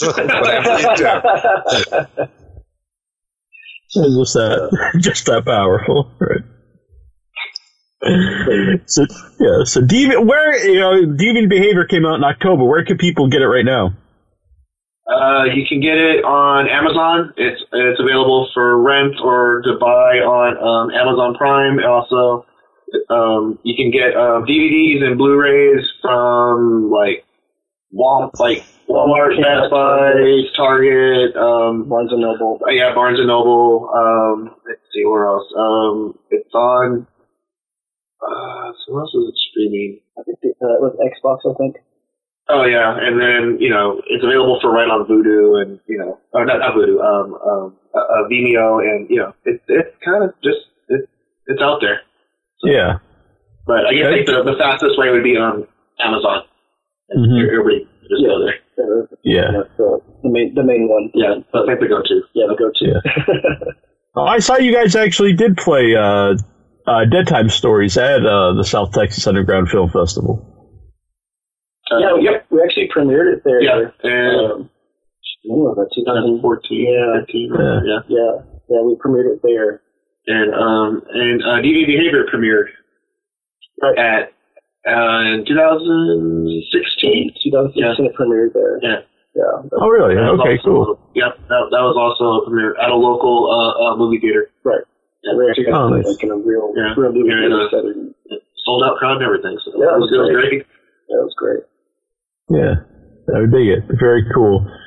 So I really liked Dead Time Story. That was the first Dead Time Stories was the first movie I saw from you guys. It was at Texas, right, man? Yep. Oh yeah. Oh, that's right. Yeah, that's right. I remember. That was the first time that we ever screened it at Texas Frightmare, and it was. Oh man, that was actually a real great experience because it was like they were actually like one of the people that we would go watch other people's movies, and now we're showing our movie, and it was really cool. Yeah. Yeah, I think that's one of the conventions that does the movies well, because I've been to. It's really hit or miss, the movie screenings at conventions, because I've been to some where it's really not a lot of people there, and then I've been to them, like Texas especially was, for me anyway, ones I've been to, is one that really showcased the movies and has a nice audience. Well, that's good. Texas Frightmare and Lloyd and Texas Frightmare, they've been great to us. Like both times that we've been lucky enough to screen both of our movies there, we've gotten great times and great responses, and nothing but great things to say about it. I think of it as sort of a blessing. If we can get it at Frightmare, it's got a little shine to it now. So it's your good luck charm now. Yeah. And I like that there really are deviants in Deviant Behavior. It's not just a cool title. There are some good deviants in the movie. Well, because it isn't just a good title, too. So. It is, yeah. We, when I wrote it, it's always, there's always that thing people say, like, well, I don't like anyone, I don't like the guy, I don't like anyone in this movie. Well, I wrote it that way. You're not supposed to really like anybody because they're all kind of trash people. Really, when you boil them down to like the nitty gritty. So there's always, everyone has a problem, and they're all kind of messed up in their own way. So that was the intention. Yeah. So. I think with that kind of movie, where it's not like where no one's necessarily likable, it's more about watching and seeing what happens as opposed to rooting for anybody. Right. Yeah. It's just a different storytelling. Right. Yeah. We were definitely trying to try some new things, and sort of doing some when I wrote it, obviously it's a private detective kind of story, and then Jacob said, I want to shoot this like a 70s gritty kind of noir kind of thing, Yeah. And it was trying to what I was trying to do when I was shooting was try to combine almost like a classic detective noir film with like a slasher, and a lot of people have of course pointed that out. That's what it feels like, and a lot of people have said that it's a it's not like a likely combination, but it seems to work. Yeah. So. Well, it makes sense because you would have detectives, going after a killer. So why not, a deviant killer or killers? Mm-hmm. I don't want to give too much away because there is a great twist at the end as well. Well, cool. Glad you like it. Yeah. Like I said, I don't want to give away the movie, but I do recommend it. I want people to check it out. Oh, thank you. Yeah, not just because you guys are on. I enjoyed the movie. Sure. I think if anyone, it's a good time to be had. We like I said, I pride from the producer standpoint. I pride what we were able to do with the little amount of money we had. I think just from a biased perspective or unbiased, it's pretty good. I have to say, really, compared to some major projects that I've seen, not trying to trash anybody, but I'm just saying for the small amount of money that we had, I'm really proud of what we were able to accomplish, especially with the soundtrack. I mean, you don't see a whole lot of indie movies come out with a soundtrack. Yeah, a complete original soundtrack. Right, yeah. The music is a huge part of the movie. I mean, it was the first thing I wrote down in my notes was that track, and then it wasn't just the track at the beginning; it was throughout the whole movie. Yeah. Yeah, I'd definitely be proud of that. How has that been? How has that been doing? Putting out the soundtrack. Pretty good. Yeah. I'm actually a little surprised that. It's hard to. I know it sounds stupid because it's my movie and the music. Sure. But it's good stuff, and I'm really glad to see and surprised at the reaction we're getting. I mean, we're actually able to. Eric is a big statistics guy, so he tracks all of that stuff, and he's always giving us sort of these little mini reports of all these things and how many people have watched. So, I mean, you can, if you have Spotify, you can listen to it. If you have iHeartRadio, you can listen to it. You can also download it Apple Music. iTunes. Or Amazon. It's on pretty much any kind of music streaming site. Yeah, and we've already got some offers to come on some, music podcasts where they kind of just talk about music and play. Oh, really? Yeah, so we're kind of lining those up too next, but it's kind of taking a life of its own, and we figured, well, if you don't like the movie, you'll like the music. Yeah. And how about the physical? Because that's something people talk about the last few years. The death of physical media. For independent horror movie, how does that? How do they compare between people who get video on demand and people who get physical copies? It's definitely going digital. It's definitely really moving more towards streaming's favor really fast. Mm-hmm. I guess it's. I mean, don't get me wrong. There's nothing like having your film, holding a Blu-ray copy of your film, in your hands and stuff. And, I love that feeling, but it's just the accessibility of it's so easy. It's on your phone already. Just click a link and there it is. Yeah. Or, it's on your TV already. So, it's definitely the way, it's definitely the way in the future now. Yeah. I mean, from a business perspective, there's less overhead for sure. So that's a little bit more money coming back our way. And, and I know I'm the money guy, but that's what, but what I'm looking at is from what I'm seeing, if it continues, the proceeds of this film is going to fund our next project, and that's what all this is. That's what all this is, sort of the circle of life, Mm-hmm. That's another thing. We're a very small company. Our crew are a group of interns, who are kind of this is their film school boot camp, and none of us in the organization, make any personal money out of this. Anything that comes back to us goes back to buying, silicone or latex or camera lenses or lights or stuff like that. And it goes directly back into the organization to fund the next project. So, if anyone is really supportive of indie material and definitely wants to see more of it, please go out there and, it's only $3 on Amazon, but it's gonna make a world of difference for our future projects. Yeah. Yeah, it's the thing I can never understand people who tour in movies and stuff. Especially smaller independent movies. It's you're not supporting it, you're stealing it stuff. Plus the thing is almost everything that's on video on demand, you can get it for a few bucks. So it's It's one thing. You can't tell me, right, that you don't have like the 99 cents or the $3.95 or whatever it may be. You know? Yeah, like you're trying to, to buy a Spider-Man movie that costs like, $20 or something. Right, right. Yeah. And I think we've been pirated already. Oh, yeah. Oh, man. In fact, even before the movie came out, there's a guy on eBay selling movie posters. Really? It's crazy, but I don't know. I 95% of me hates that because obviously it hurts the company, but that small percentage is like, is it that good that they're going to steal it?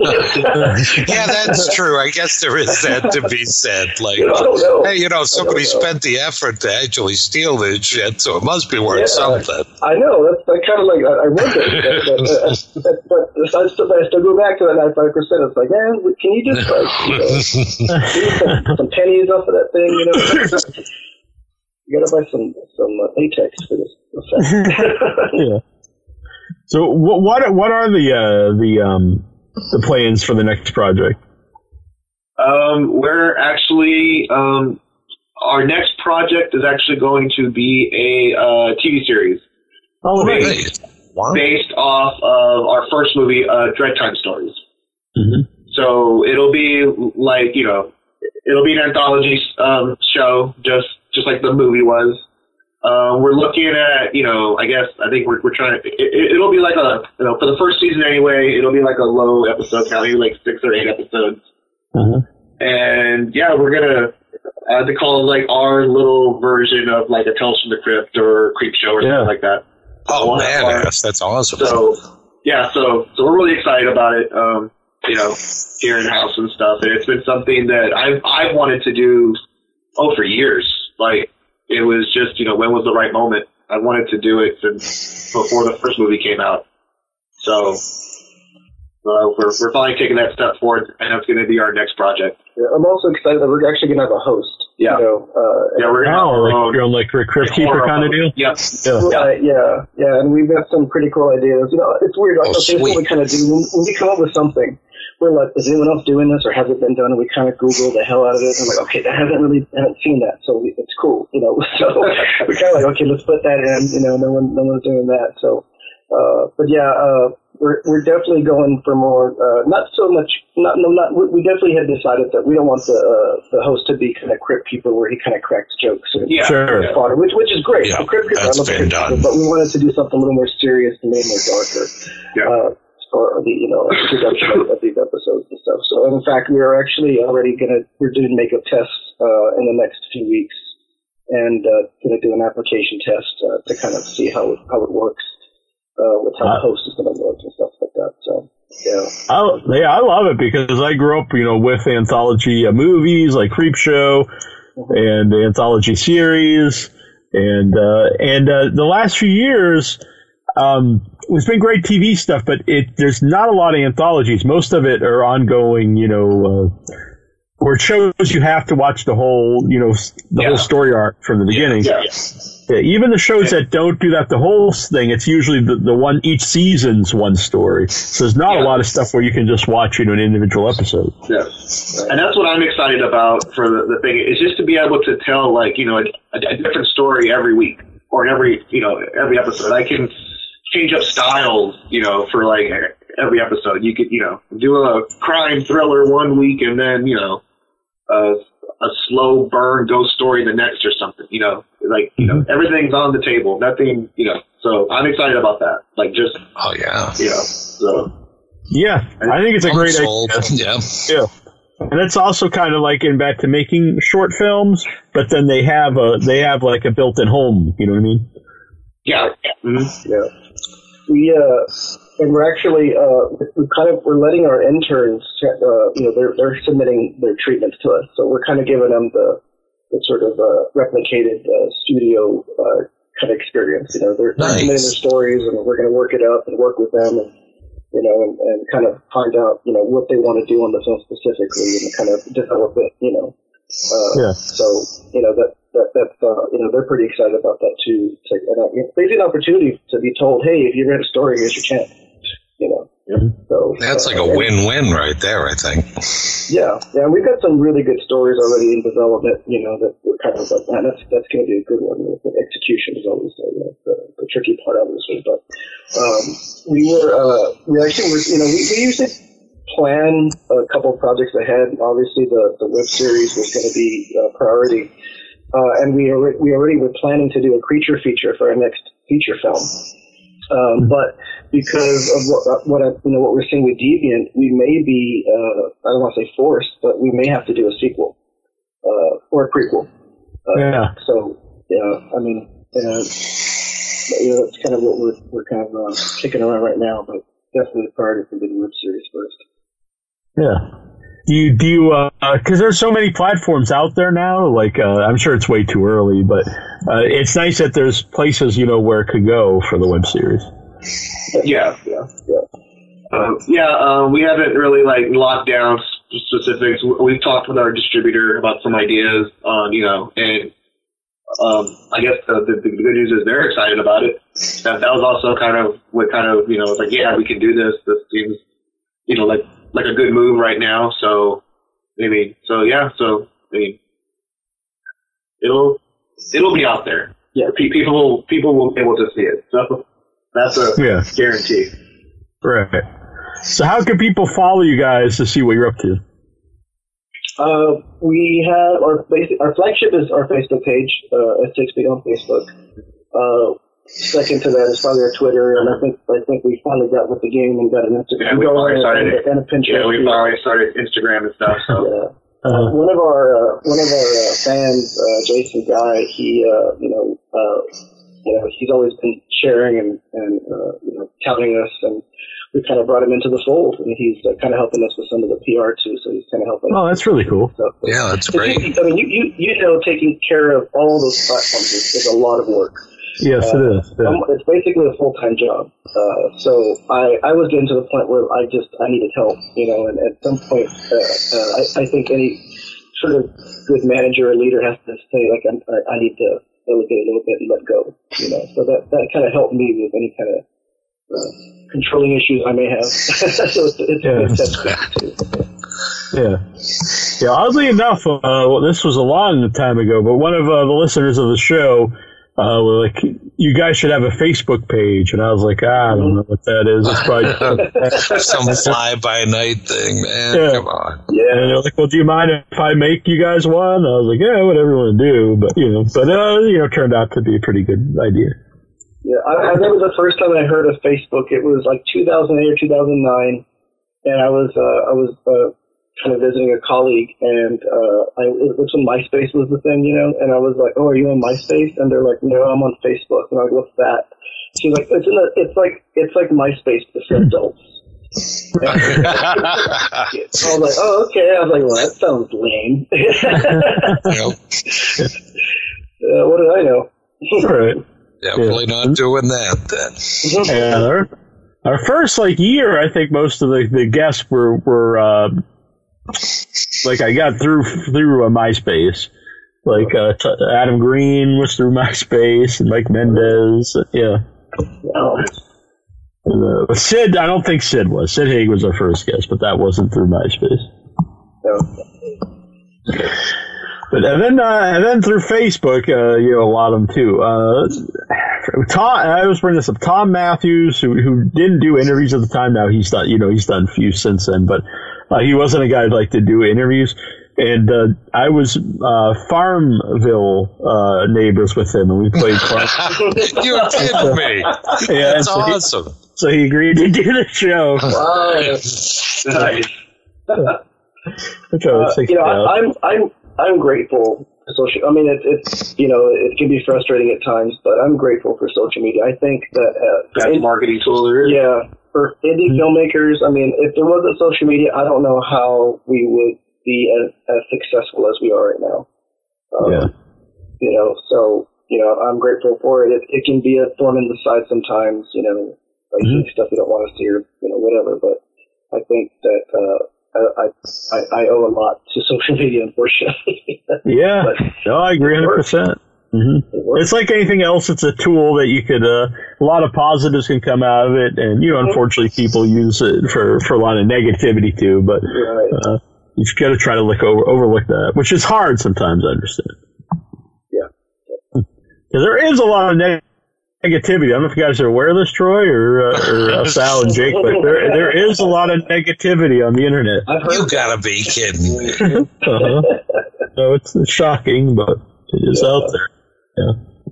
Which the last year I'm getting a lot healthier, and so a lot more positive guy. And then the negativity really stands out more to me now. Like I really don't need a lot of this. So a lot of it, I just I'll unfollow this guy.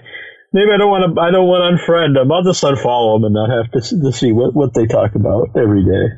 Yeah, multiple times a day. I think it's amazing the society we've developed into where, unfriending someone is just as bad as punching them in the face now. It is. Yeah, sometimes worse, I think. Yeah, it's amazing. And you kind of step back and look at it and you're like, that is nuts.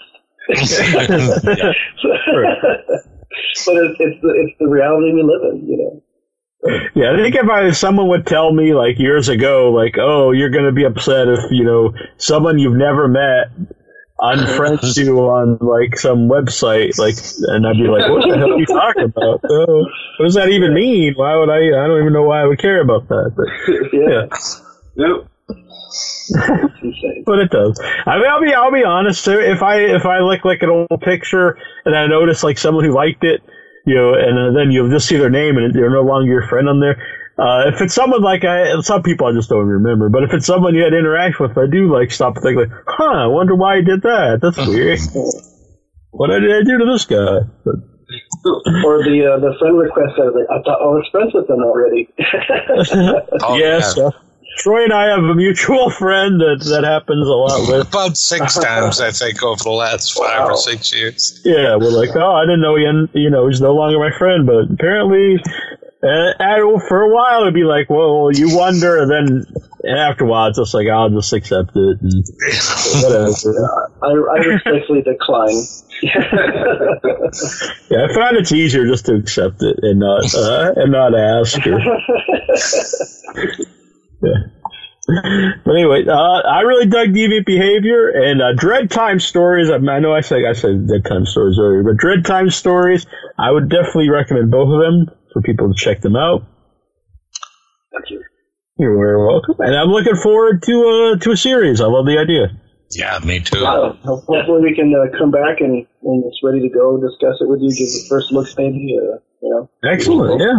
You're always welcome back. Very good. Oh, yeah. That's awesome. Yeah. Love it. Yeah, I look forward to meeting you guys if we can make that happen when I'm in South Texas.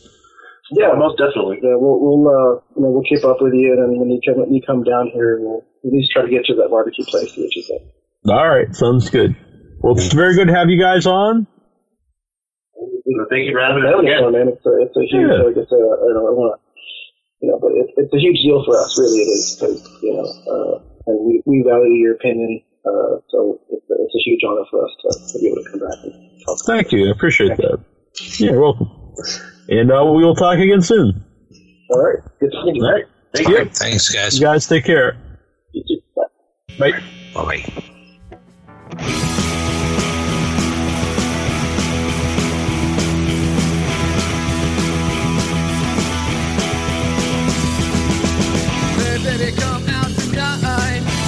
Pack a big shot that we're gonna twist and shout and kill everyone. Homicide's just so much fun. We're gonna kill tonight and then we're gonna dance. I'll take you home and we'll go to bed, covered in the blood we shed. It's all about our slaughterhouse romance. Hey baby, you look so fine. When you send that guy in the spine, we're gonna twist and shout and kill everyone. Homicide is just so much fun. We're gonna kill tonight and then we're gonna dance. I'll take you home and we'll go to bed, covered in the blood we've shed. It's all about our slaughterhouse romance. We're gonna twist and shout and kill everyone. Homicide is just so much fun. We're gonna kill tonight and then we're gonna dance. I'll take you home and we'll go to bed, covered in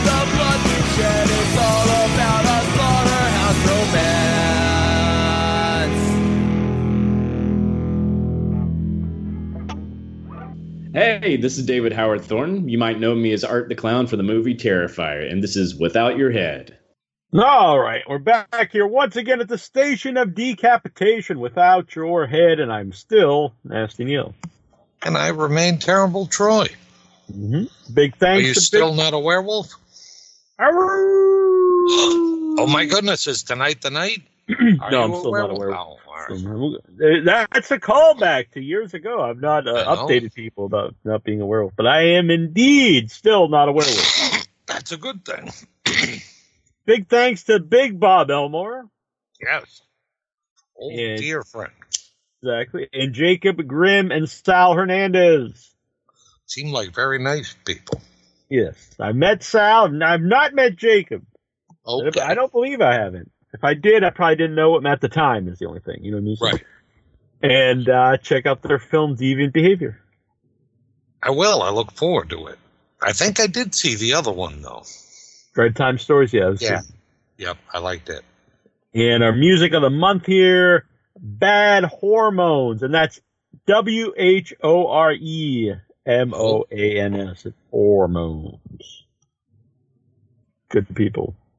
Good tunes. Good tunes. So, Troy, I was going to bring this up to you here live on the show. Yes. This is legitimate, too, because I had asked Neil during the break, and he said, well, I will tell you and all the listeners when we return.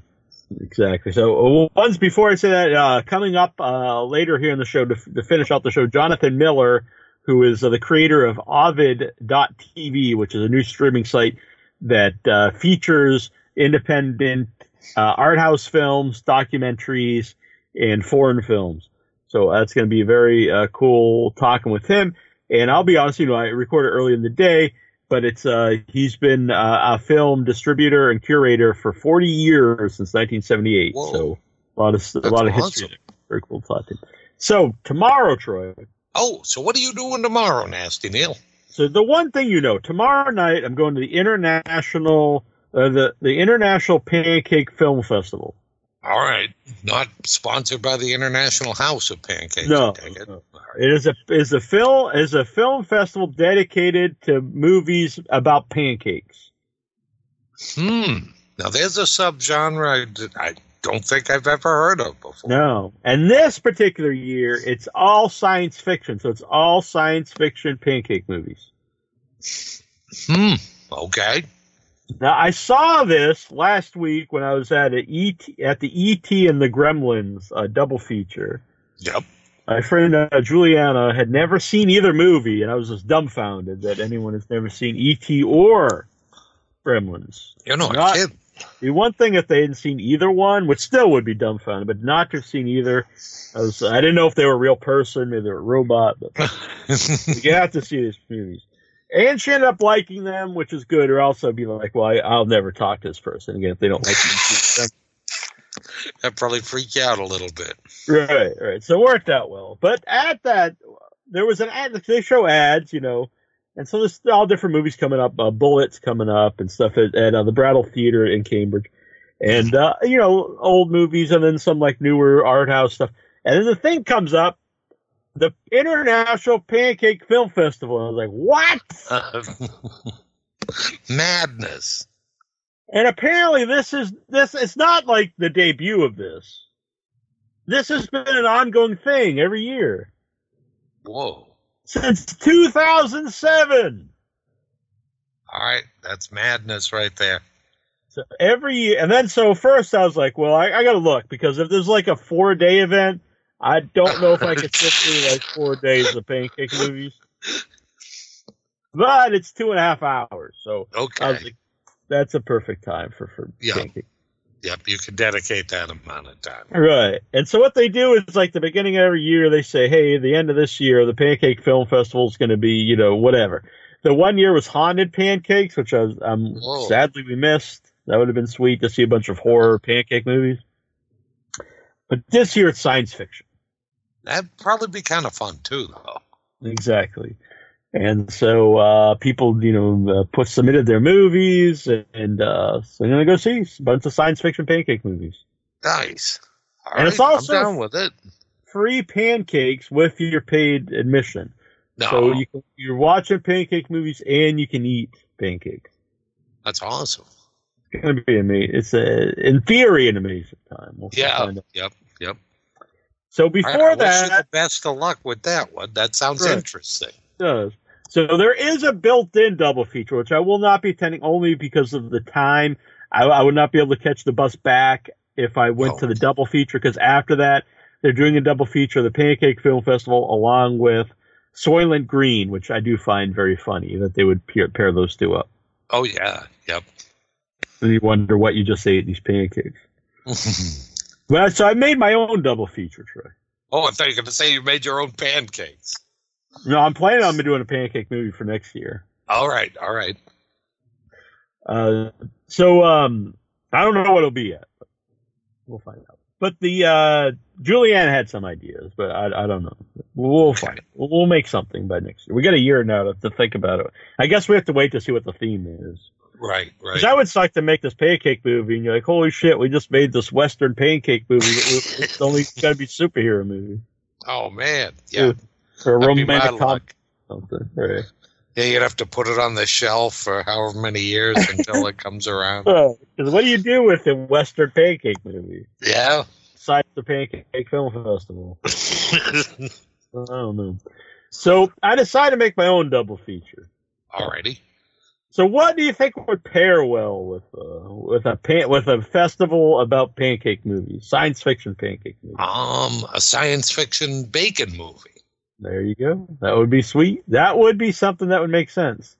But I decided, which makes sense in my mind, and I think is totally is so at night I'm gonna go see the Pancake Film Festival. But before that, I'm going to watch a 3.5 hour film that I've been dying to see, The Irishman. Oh, okay. Very good. And I think that's a perfect pairing, The Irishman and then the Pancake Film Festival. Okay. Yep. I'm seeing some kind of pattern develop here. Right. I think that's me. I think it's like, well, that's definitely Neil. Okay. Yep. Whenever you think of pancake movies, you think of The Irishman. Right. Because what goes better with pancakes than an Irishman? Right. You like to eat pancakes with an Irishman, maybe. There you go. So, my one concern, though. All right, what would that be?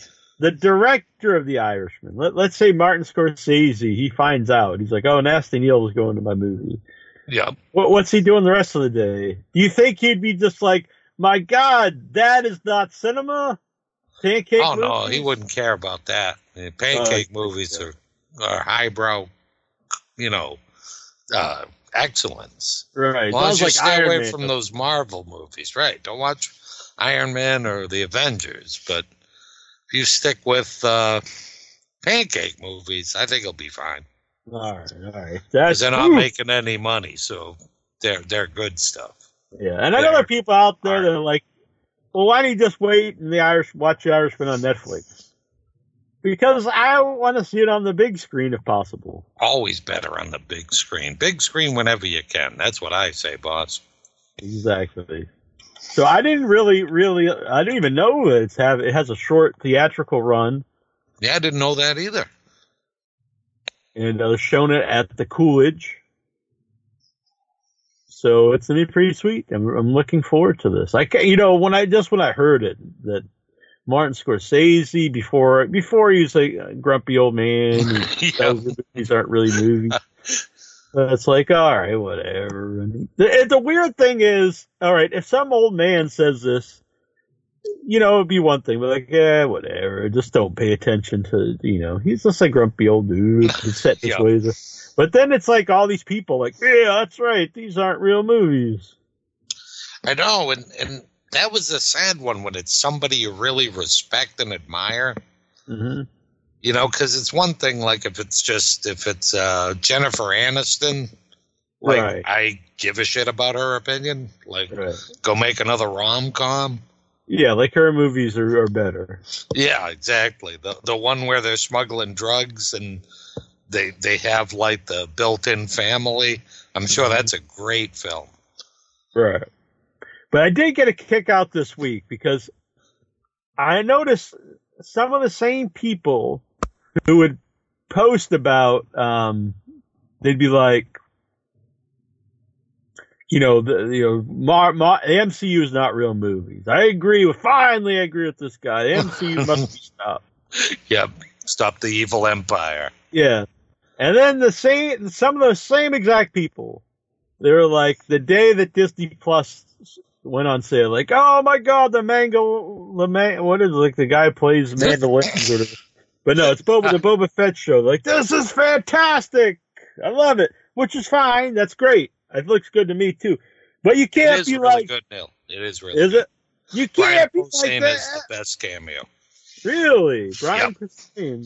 He looks just like Ron Heck. Tremendous cameo. It's awesome.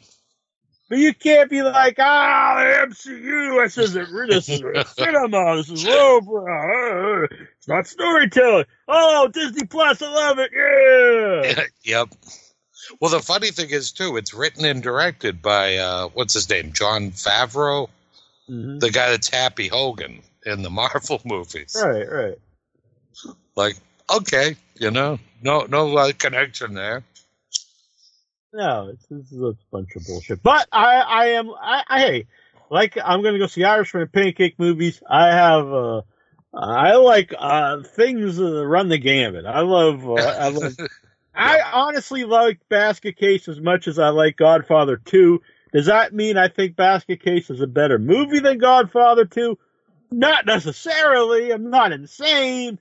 But you can enjoy things from all different perspectives. You don't have to be, a snob and be like, you can like absolutely. whatever you like. Yep, like I love Raging Bull. I've watched it several times. One of my favorite movies. Mm-hmm. I've also watched The Guardians of the Galaxy several times. It's one of my favorite movies. That's probably my favorite Marvel movie. Like, I don't really see the big difference between the two. They're both very entertaining, enjoyable movies.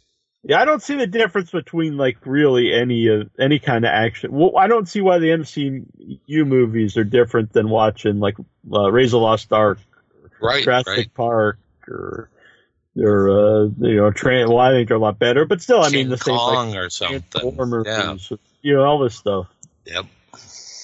By the way, Kong, Sorry. Yeah. No, I'm sorry. I think I'm just a slight delay here, so I've talked over people. Oh, okay. Don't worry. Just like a half a second. I'm sorry. But our buddies over James Balsamo and Eben McGar, who the promoter for Mad Monster, they have a toy store out in L.A., Zappers. Ooh. And they actually have Dominic Pace of The Mandalorian. He's going to be there this Saturday. So nice. Check that out. It's in Ventura Boulevard. It's in Studio City, California, so I guess not in LA. And you can also follow them on Instagram at What Zappening. Nice. And they'll also be having the Toys That Made Us premiere party tomorrow night, Friday. Oh, wow. Probably if you listen to this podcast today, at Zappers. It's pretty wild. Oh, too cool. Yeah. So do they have specials for those particular episodes? Like if they have a My Pretty Pony episode, will they have those? Yeah, I'm not sure exactly what's going on, but I definitely would check it out. I'm going to go when I'm in LA. I'm definitely going to check out Zappers. Oh, you should. Yeah, that sounds like fun. Yeah. And also InsideYourHead.club. This Friday for it's already recorded, but I couldn't put up till it premieres on Netflix. The Toys That Made Us. You can listen to Brian Volk Heist, who is the creator of the show, and that is on our sister channel InsideYourHead.club, where all the non-horror-y stuff goes on there. I look forward to that too, Neil. That sounds excellent. It is an excellent show. I really dug it. I found out Brian and I are both 43, and we both love D&D and play with toys. So we're in other words, we're really cool guys in school. Right. That's what I know. So a lot in common, though. Very good dude. That's awesome. So this new season is My Little Pony. Did I call him My Pretty Pony? You did. You did. Yeah. Speaking of My Pretty Pony, we got Craig Lindbergh on here. Okay. Yeah. So this season of the Toys That Made Us, it's My Little Pony, Teenage Mutant Ninja Turtles, Power Rangers, and pro wrestling figures. Nice. Something near and dear to your heart. Yeah, and it's, I have to be honest, I've never been a Teenage Mutant Ninja Turtles fan, but this possibly the best episode of the show. It's the most emotional episode of the Toys That Made Us. Which proves you don't necessarily have to be a fan of the particular toy to like the episode. True. Very true. Well, they had a whole episode about a Hello Kitty, and it was great. Quite a beautiful, nice episode. Yeah, it was good. How you guys doing tonight? I've watched them all. Very Excellent. good. How you doing? Me, I'm on set. I'm outside. Oh, I've been outside for the last couple of hours. I'm trying to stay as warm as possible. Cool. Hey, Yeah, guys, it's very cold. Well, you're in New York, so it's got to be pretty cold there too. It's very cold here. Yeah. I would think it's probably the same. Yeah. No, it's not too bad now. It's like 40. It was 27, I think, earlier. I was out walking. Now it's just it's a balmy 41. It's a hot 41. There you go. It's a balmy 37 degrees. Yeah. Something like that. I know. That probably doesn't take in for the wind. Unfortunately, it's pretty. It's a still night, so that's nice. Yeah. Yeah. So before we get to what your topic, I want to ask Troy's opinion on this because I saw that they're going to do a spin-off of Dr. Sleep and the Shining.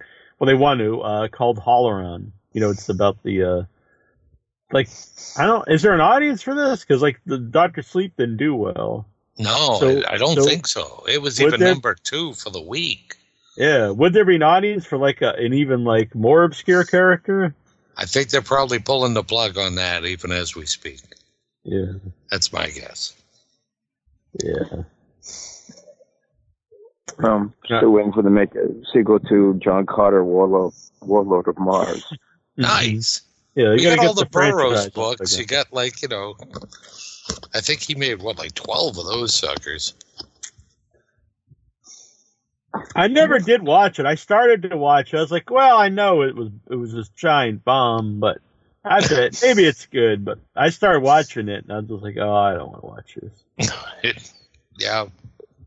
Then I was like, oh, maybe, even though this is way before he said it, but I was like, I don't know, maybe that Martin Scorsese's onto something. This isn't real smooth. No, it just wasn't. I think it's just that a movie, no matter who's in it or what it's about, if the characters are not intriguing, you don't care about your characters. It could be anything, and it just doesn't bite. I mean, it could be.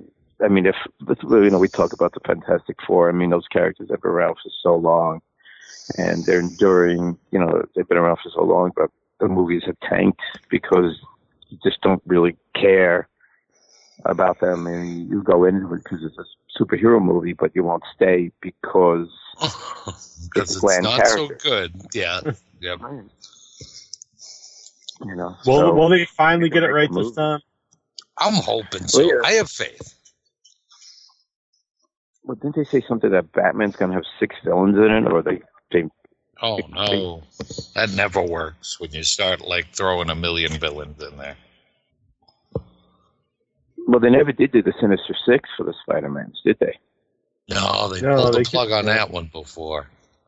But they might this time around because, they're kind of fleshing the guys out. And then you see in the first one there, well, the most recent one, the first one, and then Mac Gargan, who becomes a Scorpion, the Vulture meets him in prison. So, I mean, they're kind of working towards it, I think.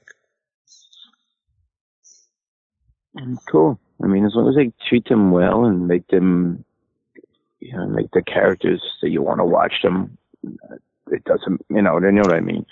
It's a movie. Yeah.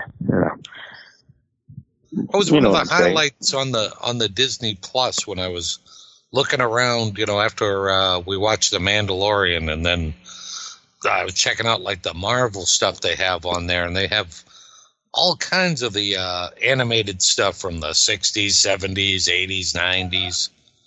And they have the animated X-Men series from I think it was 1990. It lasted 5 seasons, which was my personal favorite X-Men thing. I thought it was really good.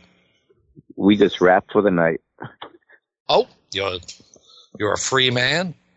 I'm a free man for the night. So if you guys are still talking, by the time I get in the car, I'll call you up. If you're gone, thank you so much for the time I had with you. It's been great. Now it's time to get warm. Yeah, we probably won't be on real late tonight because I'm getting up early to go see The Irishman up in Boston. Okay, you will, you won't be. I probably won't be up. We probably won't be on real late tonight. Yeah, okay. Tonight all right, will probably be a shorter one. Okay. So what time is it now? It's around 11 or something, 10 something? 10:30. 10:30. So if I still see you, I'll ring you. If you don't pick up, is that all right? Yeah, that works. Yeah, that's fine. Okay. All right. Maybe I'll be in 15 minutes or something like that. If it comes to that, all right? All right. Sounds good. All right. Great. You have a great night. Thank you. Yeah. Okay, bye. So they're saying Conjuring 3 is coming. Conjuring 3. I thought there already was a third one. That's what I thought too, but I think there's so many offshoots and things. That's true. It seems like there's 20 of them. Yeah, yep. Huh. But also on the Disney Plus, they have a bunch of different Star Wars things,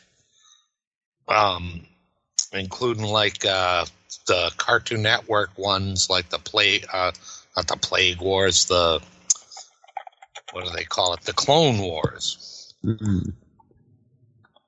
So far, it's pretty interesting. The only thing is, though, they got to get some new stuff going, because besides The Mandalorian, there wasn't really a lot of new stuff that really grabbed me yet. Yeah, I was just thinking, I don't know if I really watched a lot of that other stuff. I don't know. Yeah, it definitely wouldn't be like your kind of thing, I don't think. Yeah, but I do want to watch The Mandalorian. I know that I think there's an Obi-Wan Kenobi show in the works, and there's a bunch of Marvel shows in the works. Yeah, yep. And I don't know when they're starting up, but hopefully soon, because I'm just hoping that, it's still going to have enough juice after a few months when they start, adding some more junk to this. Because I think The Mandalorian's a weekly show. It'll be every Friday. Yeah, so do they only put one episode up at a time? They don't put up the whole thing? Yep, there's just one up there now. Yeah, I think so, too. It's weird to go back. I actually kind of prefer that, to watch an episode of it. But I do see a lot of people get mad about it. So I guess it is weird to go back if that's what you're used to. Yeah, if you're used to binging 10 episodes or whatever. Mm-hmm. But I don't know. I think it's kind of fun to look forward to next week. I agree. Hey, Friday night, Yahoo, we got The Mandalorian. Yeah, because I know Peaky Blinders went up there, and I loved it, but I watched it so quick, and then it's over, and I'm like, oh. Yeah, yep. And then you can even go back and watch, the other seasons, but still it seems to go by so fast. Yeah. So here's the Marvel shows that are in the works. The Falcon and the Winter Soldier. Nice. That should be kind of fun. Which is a little weird now, though, because the Falcon became Captain America. Right.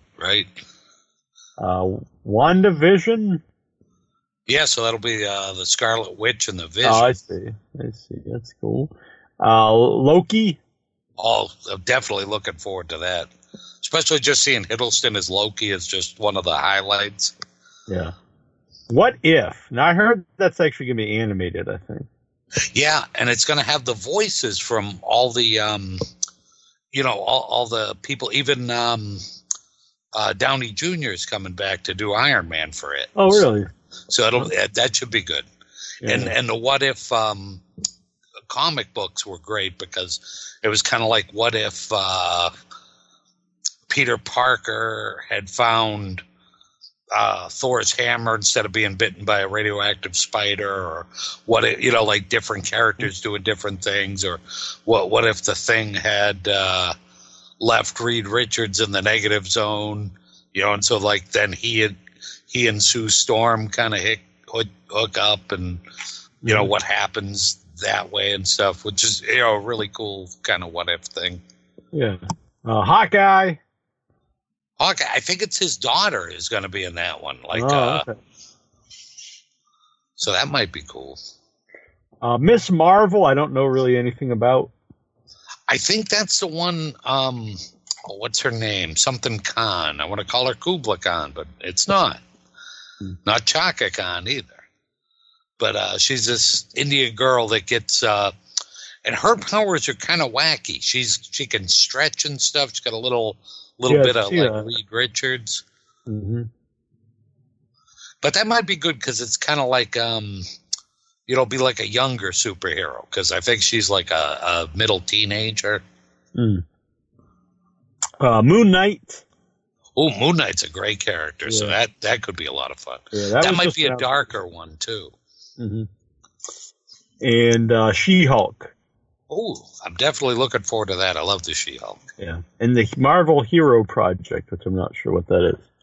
Let me look that up. I think that might be like a reality kind of show. That might be on there now. Oh, okay, yeah. I get apparently, it's it says it's streaming now. I guess it's an episode a week too. Oh, okay. The series will follow young heroes who are making remarkable positive changes across communities. I guess it's like real life heroes. Oh, okay. That might be kind of cool. Yeah. So that's up there. So definitely recommend Mandalorian. I've really seen nothing bad about the Mandalorian online. Yeah, it's like watching, like one of the good Star Wars movies, but it's 40 minutes long. Mm-hmm. It's just really good. Really, the special effects are dynamite. The characters were great. The cameos are brilliant because you have the Brian Posehn thing, and Nick Nolte's one of the aliens, which was really neat. Oh, really? Yeah, you can't even tell it's him. That's pretty wild. I do want to apologize. I keep forgetting to do this. I'm very sorry. But by next week, we'll do this for sure. By this weekend, I'll get them all up there. We're going to give out the award for best costume and best. Oh my God! pumpkin. Shame on us. I keep forgetting. I'm very sorry, but we do have cool prizes too. So all that information will be up on the Facebook this weekend. So go and join facebook.com/group/withoutyourheadhorror. A lot of cool costumes and pumpkins. So I did not lose any. I have them all. But we'll put them up there, and then we'll get together, me, Troy, and Headless Critic, and we'll decide on the winners. That's true. He might be the the tiebreaker. Mm-hmm. Mm-hmm. We'll just beat his ass. I don't know why we would do that. No, but you never know. It could happen. Exactly. Also, check out on withoutyourhead.com right now. I did this interview yesterday, and there was just so many interviews. I wasn't going to do many, and I ended up doing like 10 this week. Or not really 10, but Jason Buterin, I believe. Jason Buterin. He kind of looks like Jesus.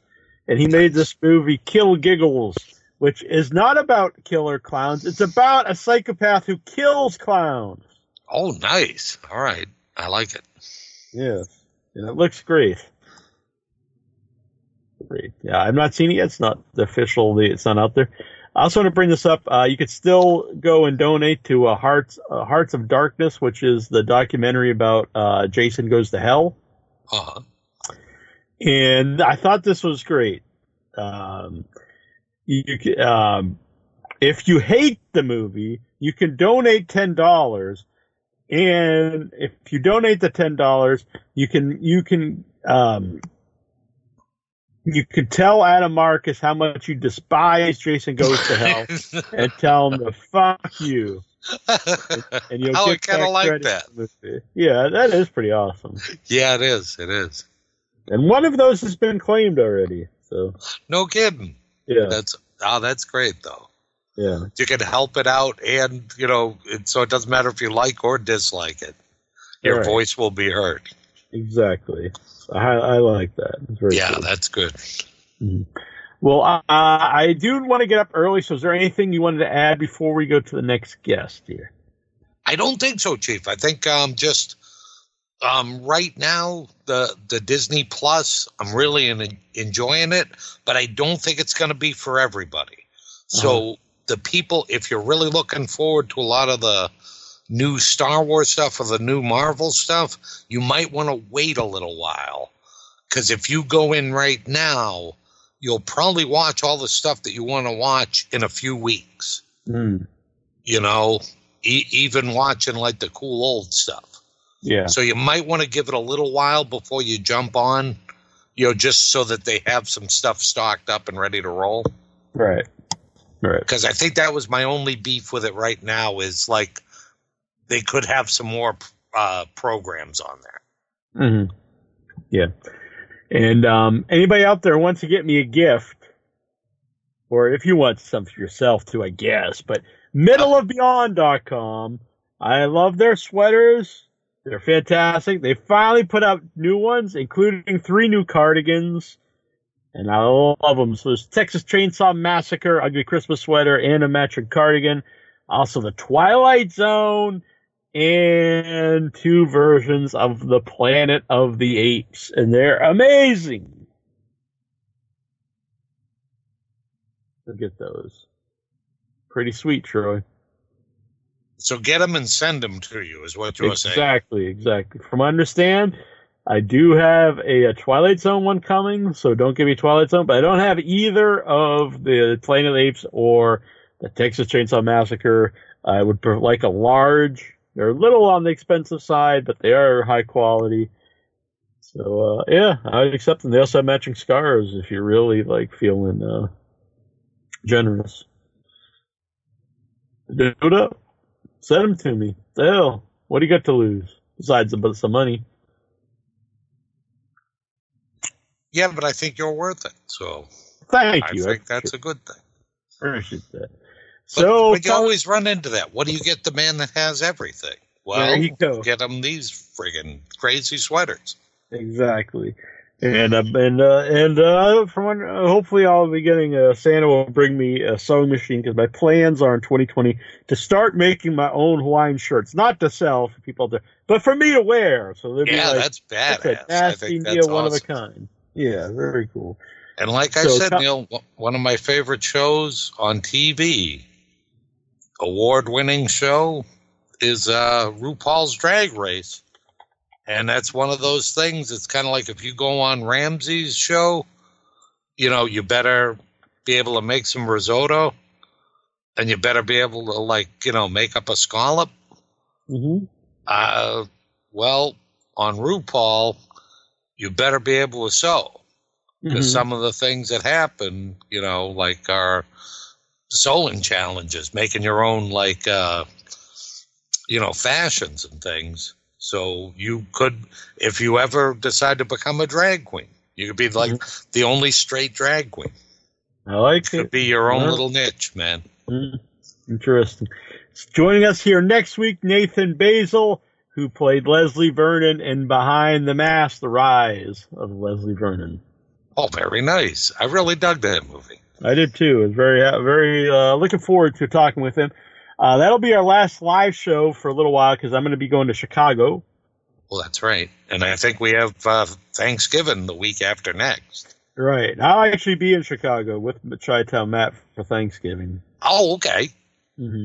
We could do a Chicago Thanksgiving. You can see how they they party down for Thanksgiving. Yeah, I think Matt's going to like barbecue a turkey. Oh, nice. Oh, that sounds like fun. That should be a good time then. Yeah, so when I come back from Chicago, I'm going to have to be a really good boy, I think. And plus I'm going to be I'll have to hit the gym every morning. Chicago food is pretty good. Oh, yeah, that's right.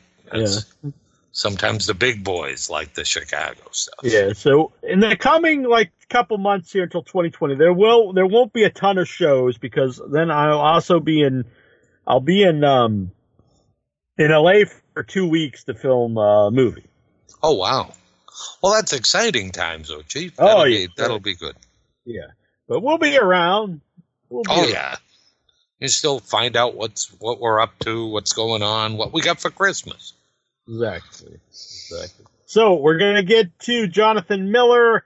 He's a longtime film distributor, curator, and the creator of Ovid.tv, a really cool new streaming site that has a lot of weird movies you're not going to see on the other streaming sites, and it's really a lot of documentaries and features and shorts, but there are a lot. When you say independent, it's a very broad term, but this is really more art house stuff and some foreign stuff and stuff you're not going to see in other places.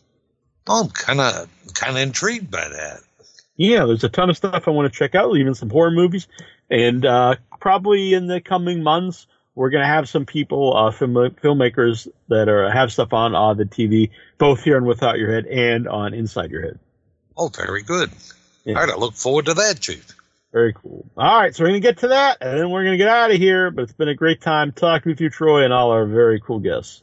Oh, always a pleasure, my friend. Nice. And all the guests have been great, and look forward to the next one. All right, very good. I will see you soon. All right, good night. Good night.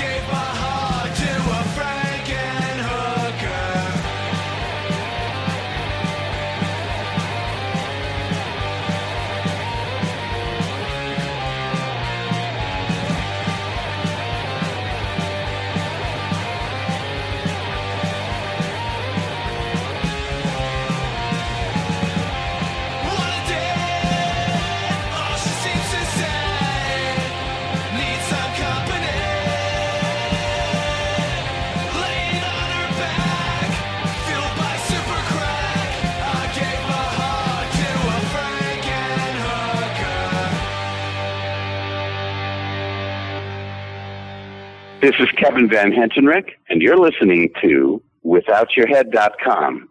And if you lift the lid of the basket, you die. Welcome to the station of decapitation without your head. I'm Nasty Neil, and I'm joined by Jonathan Miller of Ovid.tv. It's very cool to have you here. Thank you. It's cool to be here. We generally say Ovid, though. It's a subject. Ovid. Subject of much debate. All right. I'll edit that so I look smart. That's up to you. Yeah. I'll just say it. It'll be funny. But so what is the origin of Ovid, the name itself? Well, the name, he was a ancient Roman poet who wrote his most famous and influential over several millennium book is called Metamorphoses. So why did you pick that name for the site, for the streaming site, and also what is Ovid.tv? Well, we picked it because it's a good name. It's short. It starts with a vowel. It has some resonance for those who do know who he is. It has some substance we can dig into in terms of pithy quotes we might use. We have one on our homepage right now. It has the letters VID in there for video. Mm-hmm. So, I don't know. It just sounded good. It was the best we could come up with. Yeah. What is it? Mm-hmm. It's a subscription streaming site made up, which is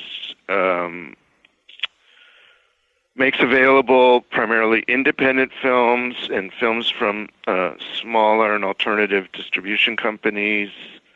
98.5% of the films Netflix and Hulu would never touch, or they certainly would not renew any licenses for them. Mm-hmm. So almost all the films are only available on Ovid. There's both feature fiction films and documentaries, lots on internet, a lot of documentaries. And we just added this week a whole collection of animated short films. Basically, it was set up with the support of 8 distribution companies, all of whom realized we were facing the same situation in the film markets. Namely, we couldn't sell our films to Netflix or Hulu anymore, and there is no viable market for alternative international foreign language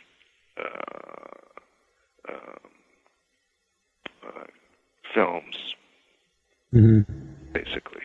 Yeah, it's a platform for them. So we decided we had to create our own market, basically. Mm-hmm. Last year, I came to the conclusion we have to make it, if we're going to have it, if there's going to be a reasonable, sustainable, interesting platform for the films I'm interested in and the films the other companies we work with are interested in, we have to make it ourselves.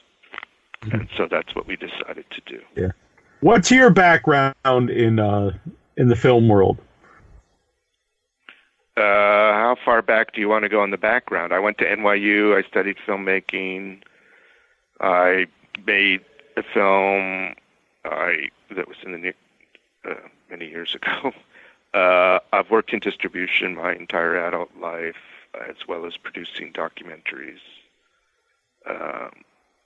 Icarus Films has been going for 41 years now, and I've been doing this the whole time.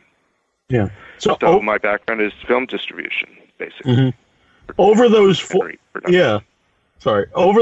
decades, over 40 years, from I guess 40 years there wasn't even home video or anything, but from the theaters to VHS, to DVD and Blu-ray, and now the streaming sites. To keep up with all of that, I would assume you have to stay, in touch of the changes in the industry. So how has independent film changed over those 40 years? Oh, I'm not necessarily the right person to answer that. Well, it's become less independent. It's become more of a business. It's less unusual. There's so much that gets included under that rubric every year at Sundance that, what does it mean anymore? Right. That's interesting you say that because, I do a lot of film festivals, and when I interview, independent filmmakers, some of them, literally made stuff for like $1,000, and then, I interview some people and they'll say that it's like, wow, this looks really great for an independent budget. And they say, well, it costs like $10 million or so. And I was just like, well, exactly. It's really a very broad, term, right. Independent film. Exactly. Right. So, what does it mean? What does it mean? And also there's, apart from the financial changes, well, I'll give you an example. Sundance Channel, which was sort of like a spin-off from the film festival when it first started. When they started, they were licensing independent films from all sorts of people. A lot of international documentaries, as well as American feature films and American documentaries. They were very open, very friendly, filmmaker-friendly, very distributor-friendly, very broad and receptive programmers, and we used to sell them a lot of films, and as did other similar companies, and as it developed over the years and became more successful, they started doing exactly what Netflix has done, is producing their own content, being clear about what they want commercially, taking fewer risks in what they bought in, having clearer parameters of what, more restricted parameters of what they wanted. And now they don't buy any independent film, any documentaries. Mm-hmm. They're much more successful, probably financially, I don't know. But so they had an evolution from openness to being more closed as they became more successful, which is exactly what Netflix has done, happened with Netflix, obviously. Mm-hmm. Netflix at one point had a library you could get a DVD from them and watch. They had over 100,000 titles mm-hmm. at their peak, and now I don't know what the number is, 5,000 or something. And mostly television programs. Mm-hmm. So how many great feature films can you get from streaming on Netflix anymore? I don't mean to just beat up on them. I think that trajectory is sort of baked into the system. Mm-hmm. So, no, I mean, I was getting Netflix when it first started with the DVDs in the mail, and I like a lot of weirder movies. I know it's a horror movie show, but I just like movies in general. And over the years, though, you really have to go to like some of the other streaming sites to find something that I would really be interested in. Like if I want to watch a lot of the weirder horror movies, I guess Shudder, because they'll pop up there. And I'm really interested in a lot of stuff on Ovid, not just because you're here, but it is stuff that I'm interested in. Right. Well, it's weird's a good word. Netflix is not interested in any weirdness, right? Right. In any genre. They'd be interested in documentaries. They'll tell you they're interested in documentaries, and they're interested in independent feature films. They'll say, and independent and quirky television shows. But weird, I don't think is what is within their keyword list. Yeah. So what? Right? Yeah, I agree 100%. So, like, what movies interest you to distribute? Like, how do you find them? Did you go to the festivals, or do people come to you? Well, both. I'm going to a film festival next week. I'm going to Amsterdam. There's the largest documentary film festival in the world. Takes place in Amsterdam every November. So I always go to that. I go to Toronto.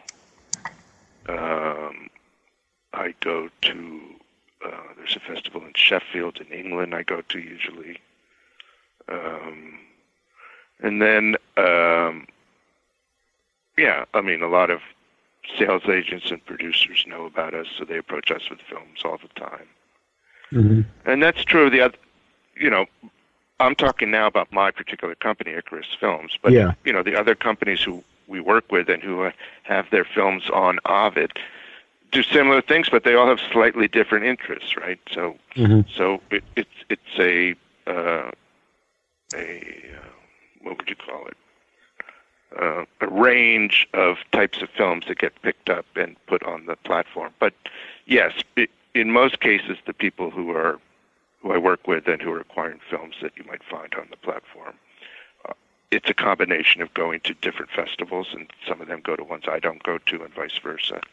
Yeah. And of people who contact us, all of us, all the time.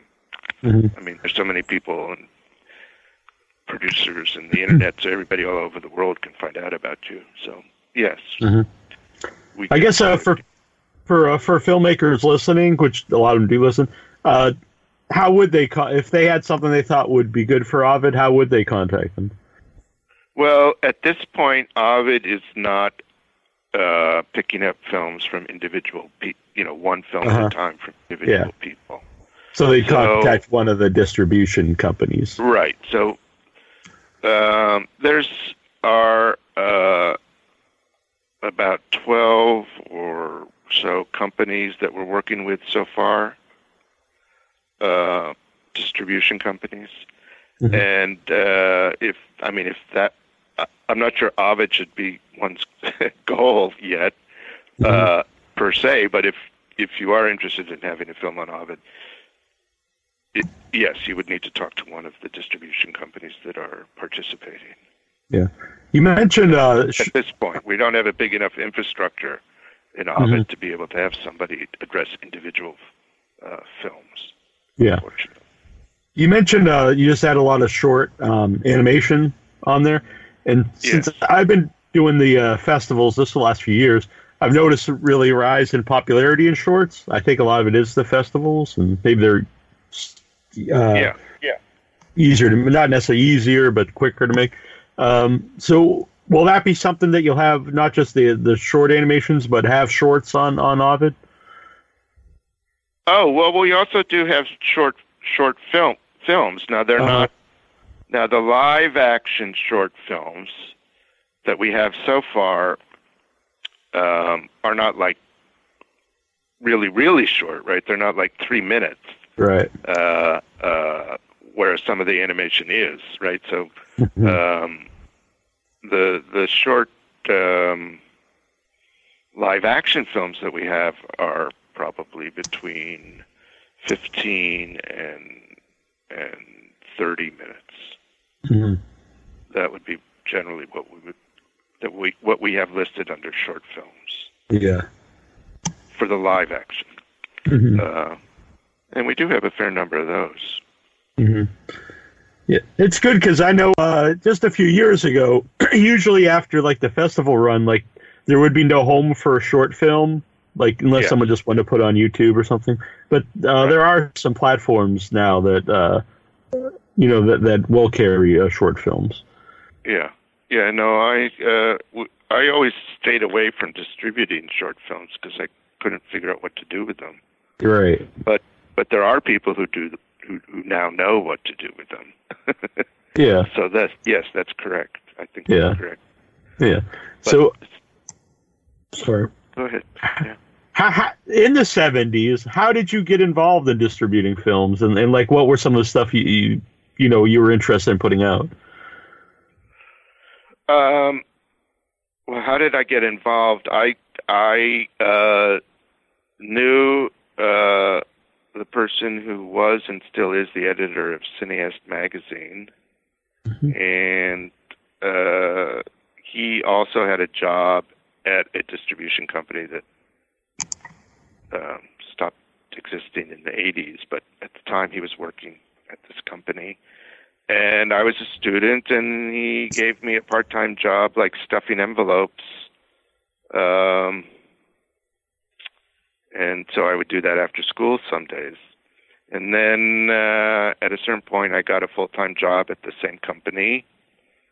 And 2 years later, a friend of mine from college and I, he started Icarus Films, and I went to work with him.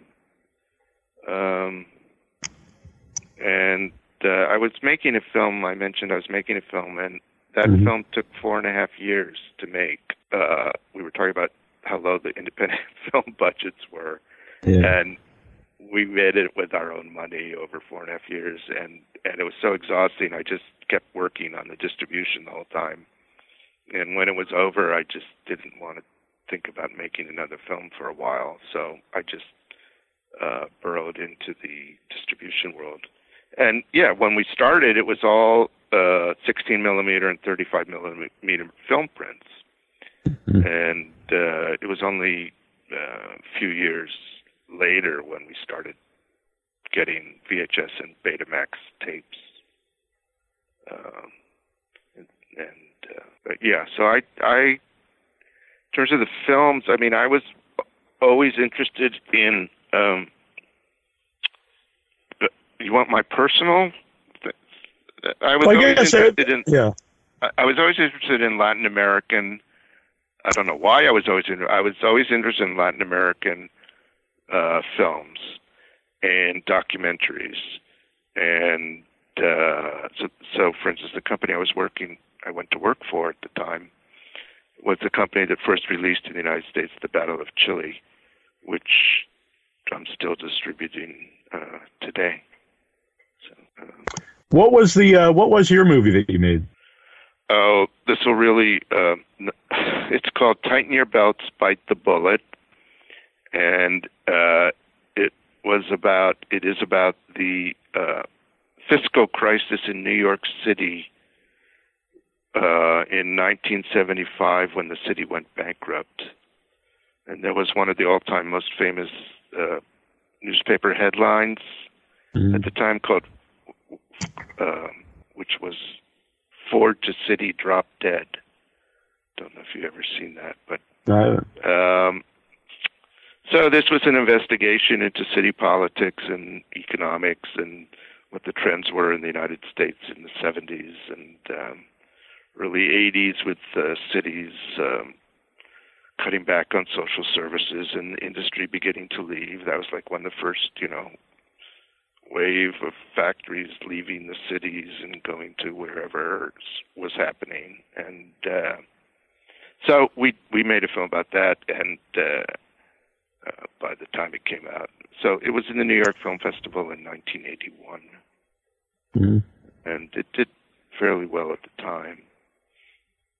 But it's pretty focused on a particular time period. Right. Now, one would say. Yeah.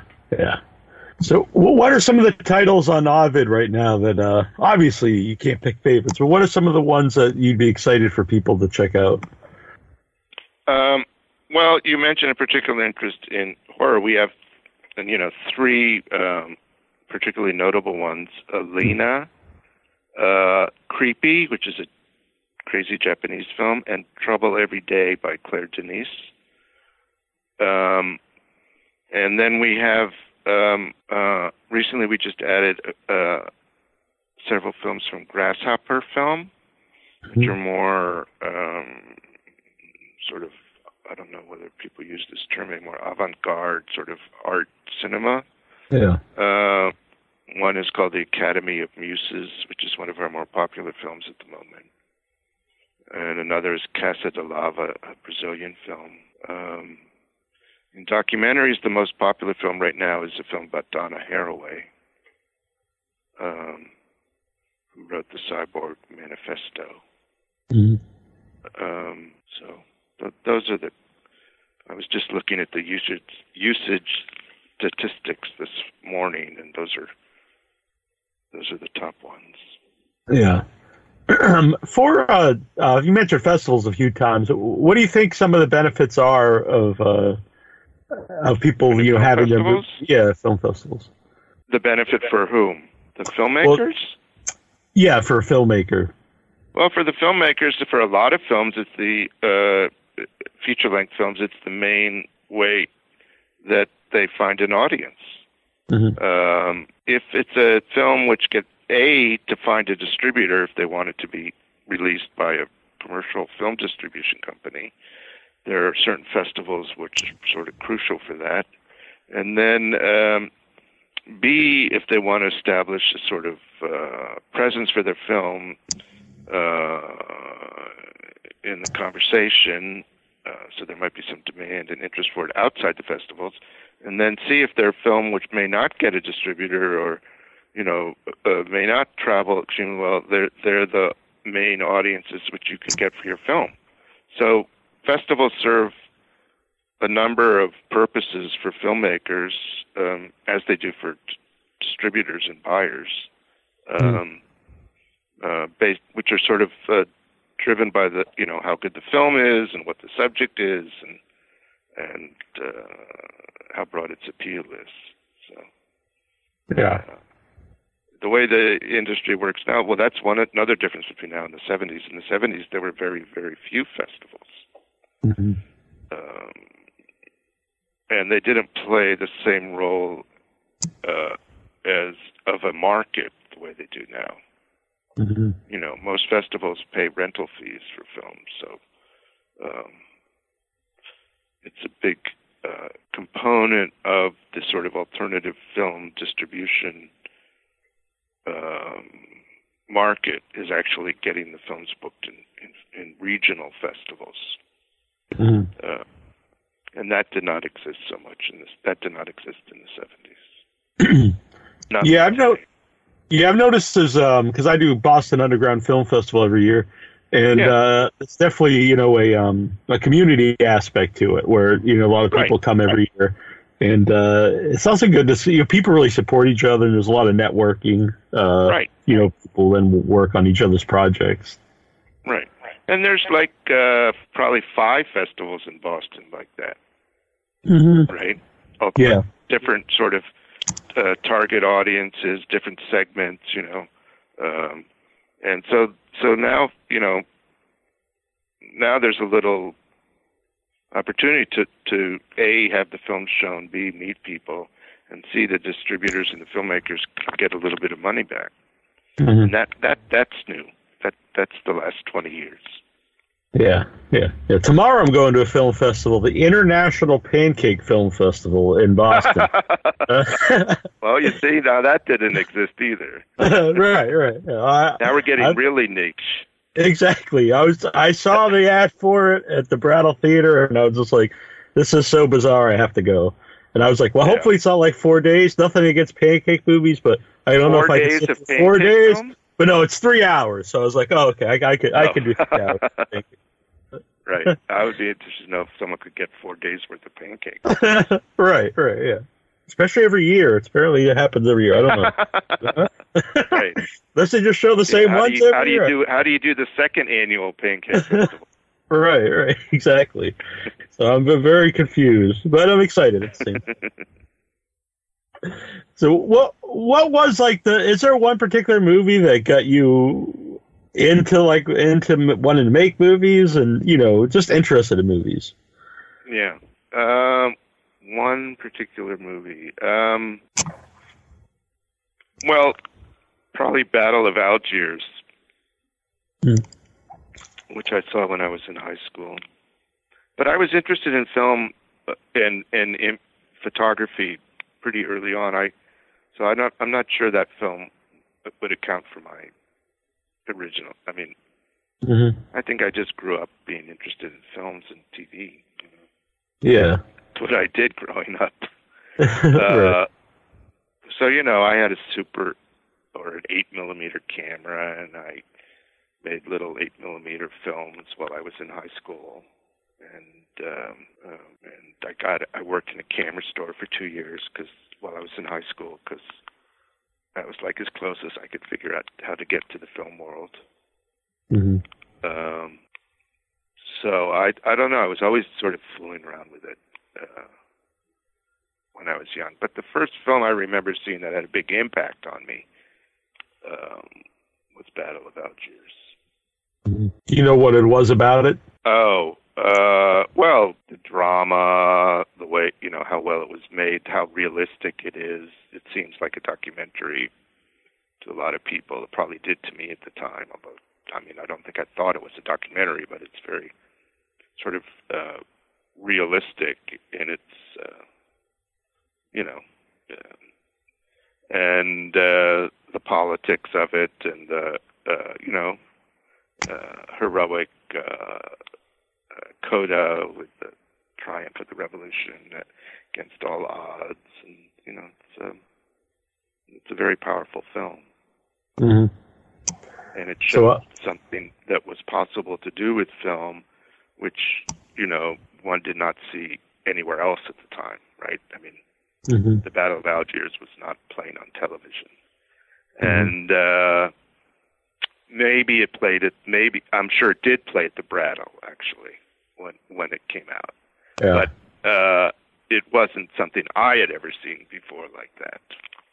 And so I'm sure that's why it had such a big impact. Yeah. I go to the Brattle, and I don't know if you're familiar with the Coolidge Theater. Yeah, sure. Yeah. It's another, Coolidge Corner, I go to a lot of the midnight movies, and but tomorrow I'm going to go. Actually, it's a weird combination because I'm going to go see The Irishman at the Coolidge, and then I'm going to go see the Pancake Festival. Oh, excellent! Yeah. I can't wait. And what were you going to say? And then the Pancake Festival at night. Oh, it's a very, very bizarre double feature. Marty Scorsese would probably say that's not cinema either. Right. You don't people used to. Yeah. That's cool. The Bratto was there because I grew up outside Boston, and when I worked in the camera store, it was in Harvard Square. So. Oh, nice! I was just there. Oddly enough, they took my picture, and it's on some website for some reason. But cool. Not Harvard. Yeah. And at Buff a couple years ago, they let me do a bunch of interviews at the Harvard Film Institute. And everyone was asking me if I worked there. I was like, no, they just set me up a little office to do interviews. But it was a very cool time. That's good. Yeah. They show our films sometimes. Icarus films sometimes. Yeah. And I always tell people, I'm lucky to have a couple theaters like that. But people should look in their area. There's those type of theaters, in a lot of places. And kind of mentioned Scorsese talk, and a lot of people talk about, they only show Marvel movies. But that's not true. I mean, I go see all kinds of movies. Right. You might have to seek them out. But for those to play, you have to actually go and see them. If more people go and see them, they're more likely to play those. That's the key is the audience. If people want it, they got to support it. Mm-hmm. Right? If you complain about the movies, well, are you patronizing the alternative movies, the weird movies, right? There are about 150 or 200, maybe a few more independent alternative movie theaters like those in the country. Mm-hmm. Yeah. And even they don't show like a ton of independent movies, but even the bigger ones in Boston do show some independent movies, even like the AMC I go to. And since it's next to Chinatown, they also show a lot of, Asian movies and stuff. So, stuff for playing out there.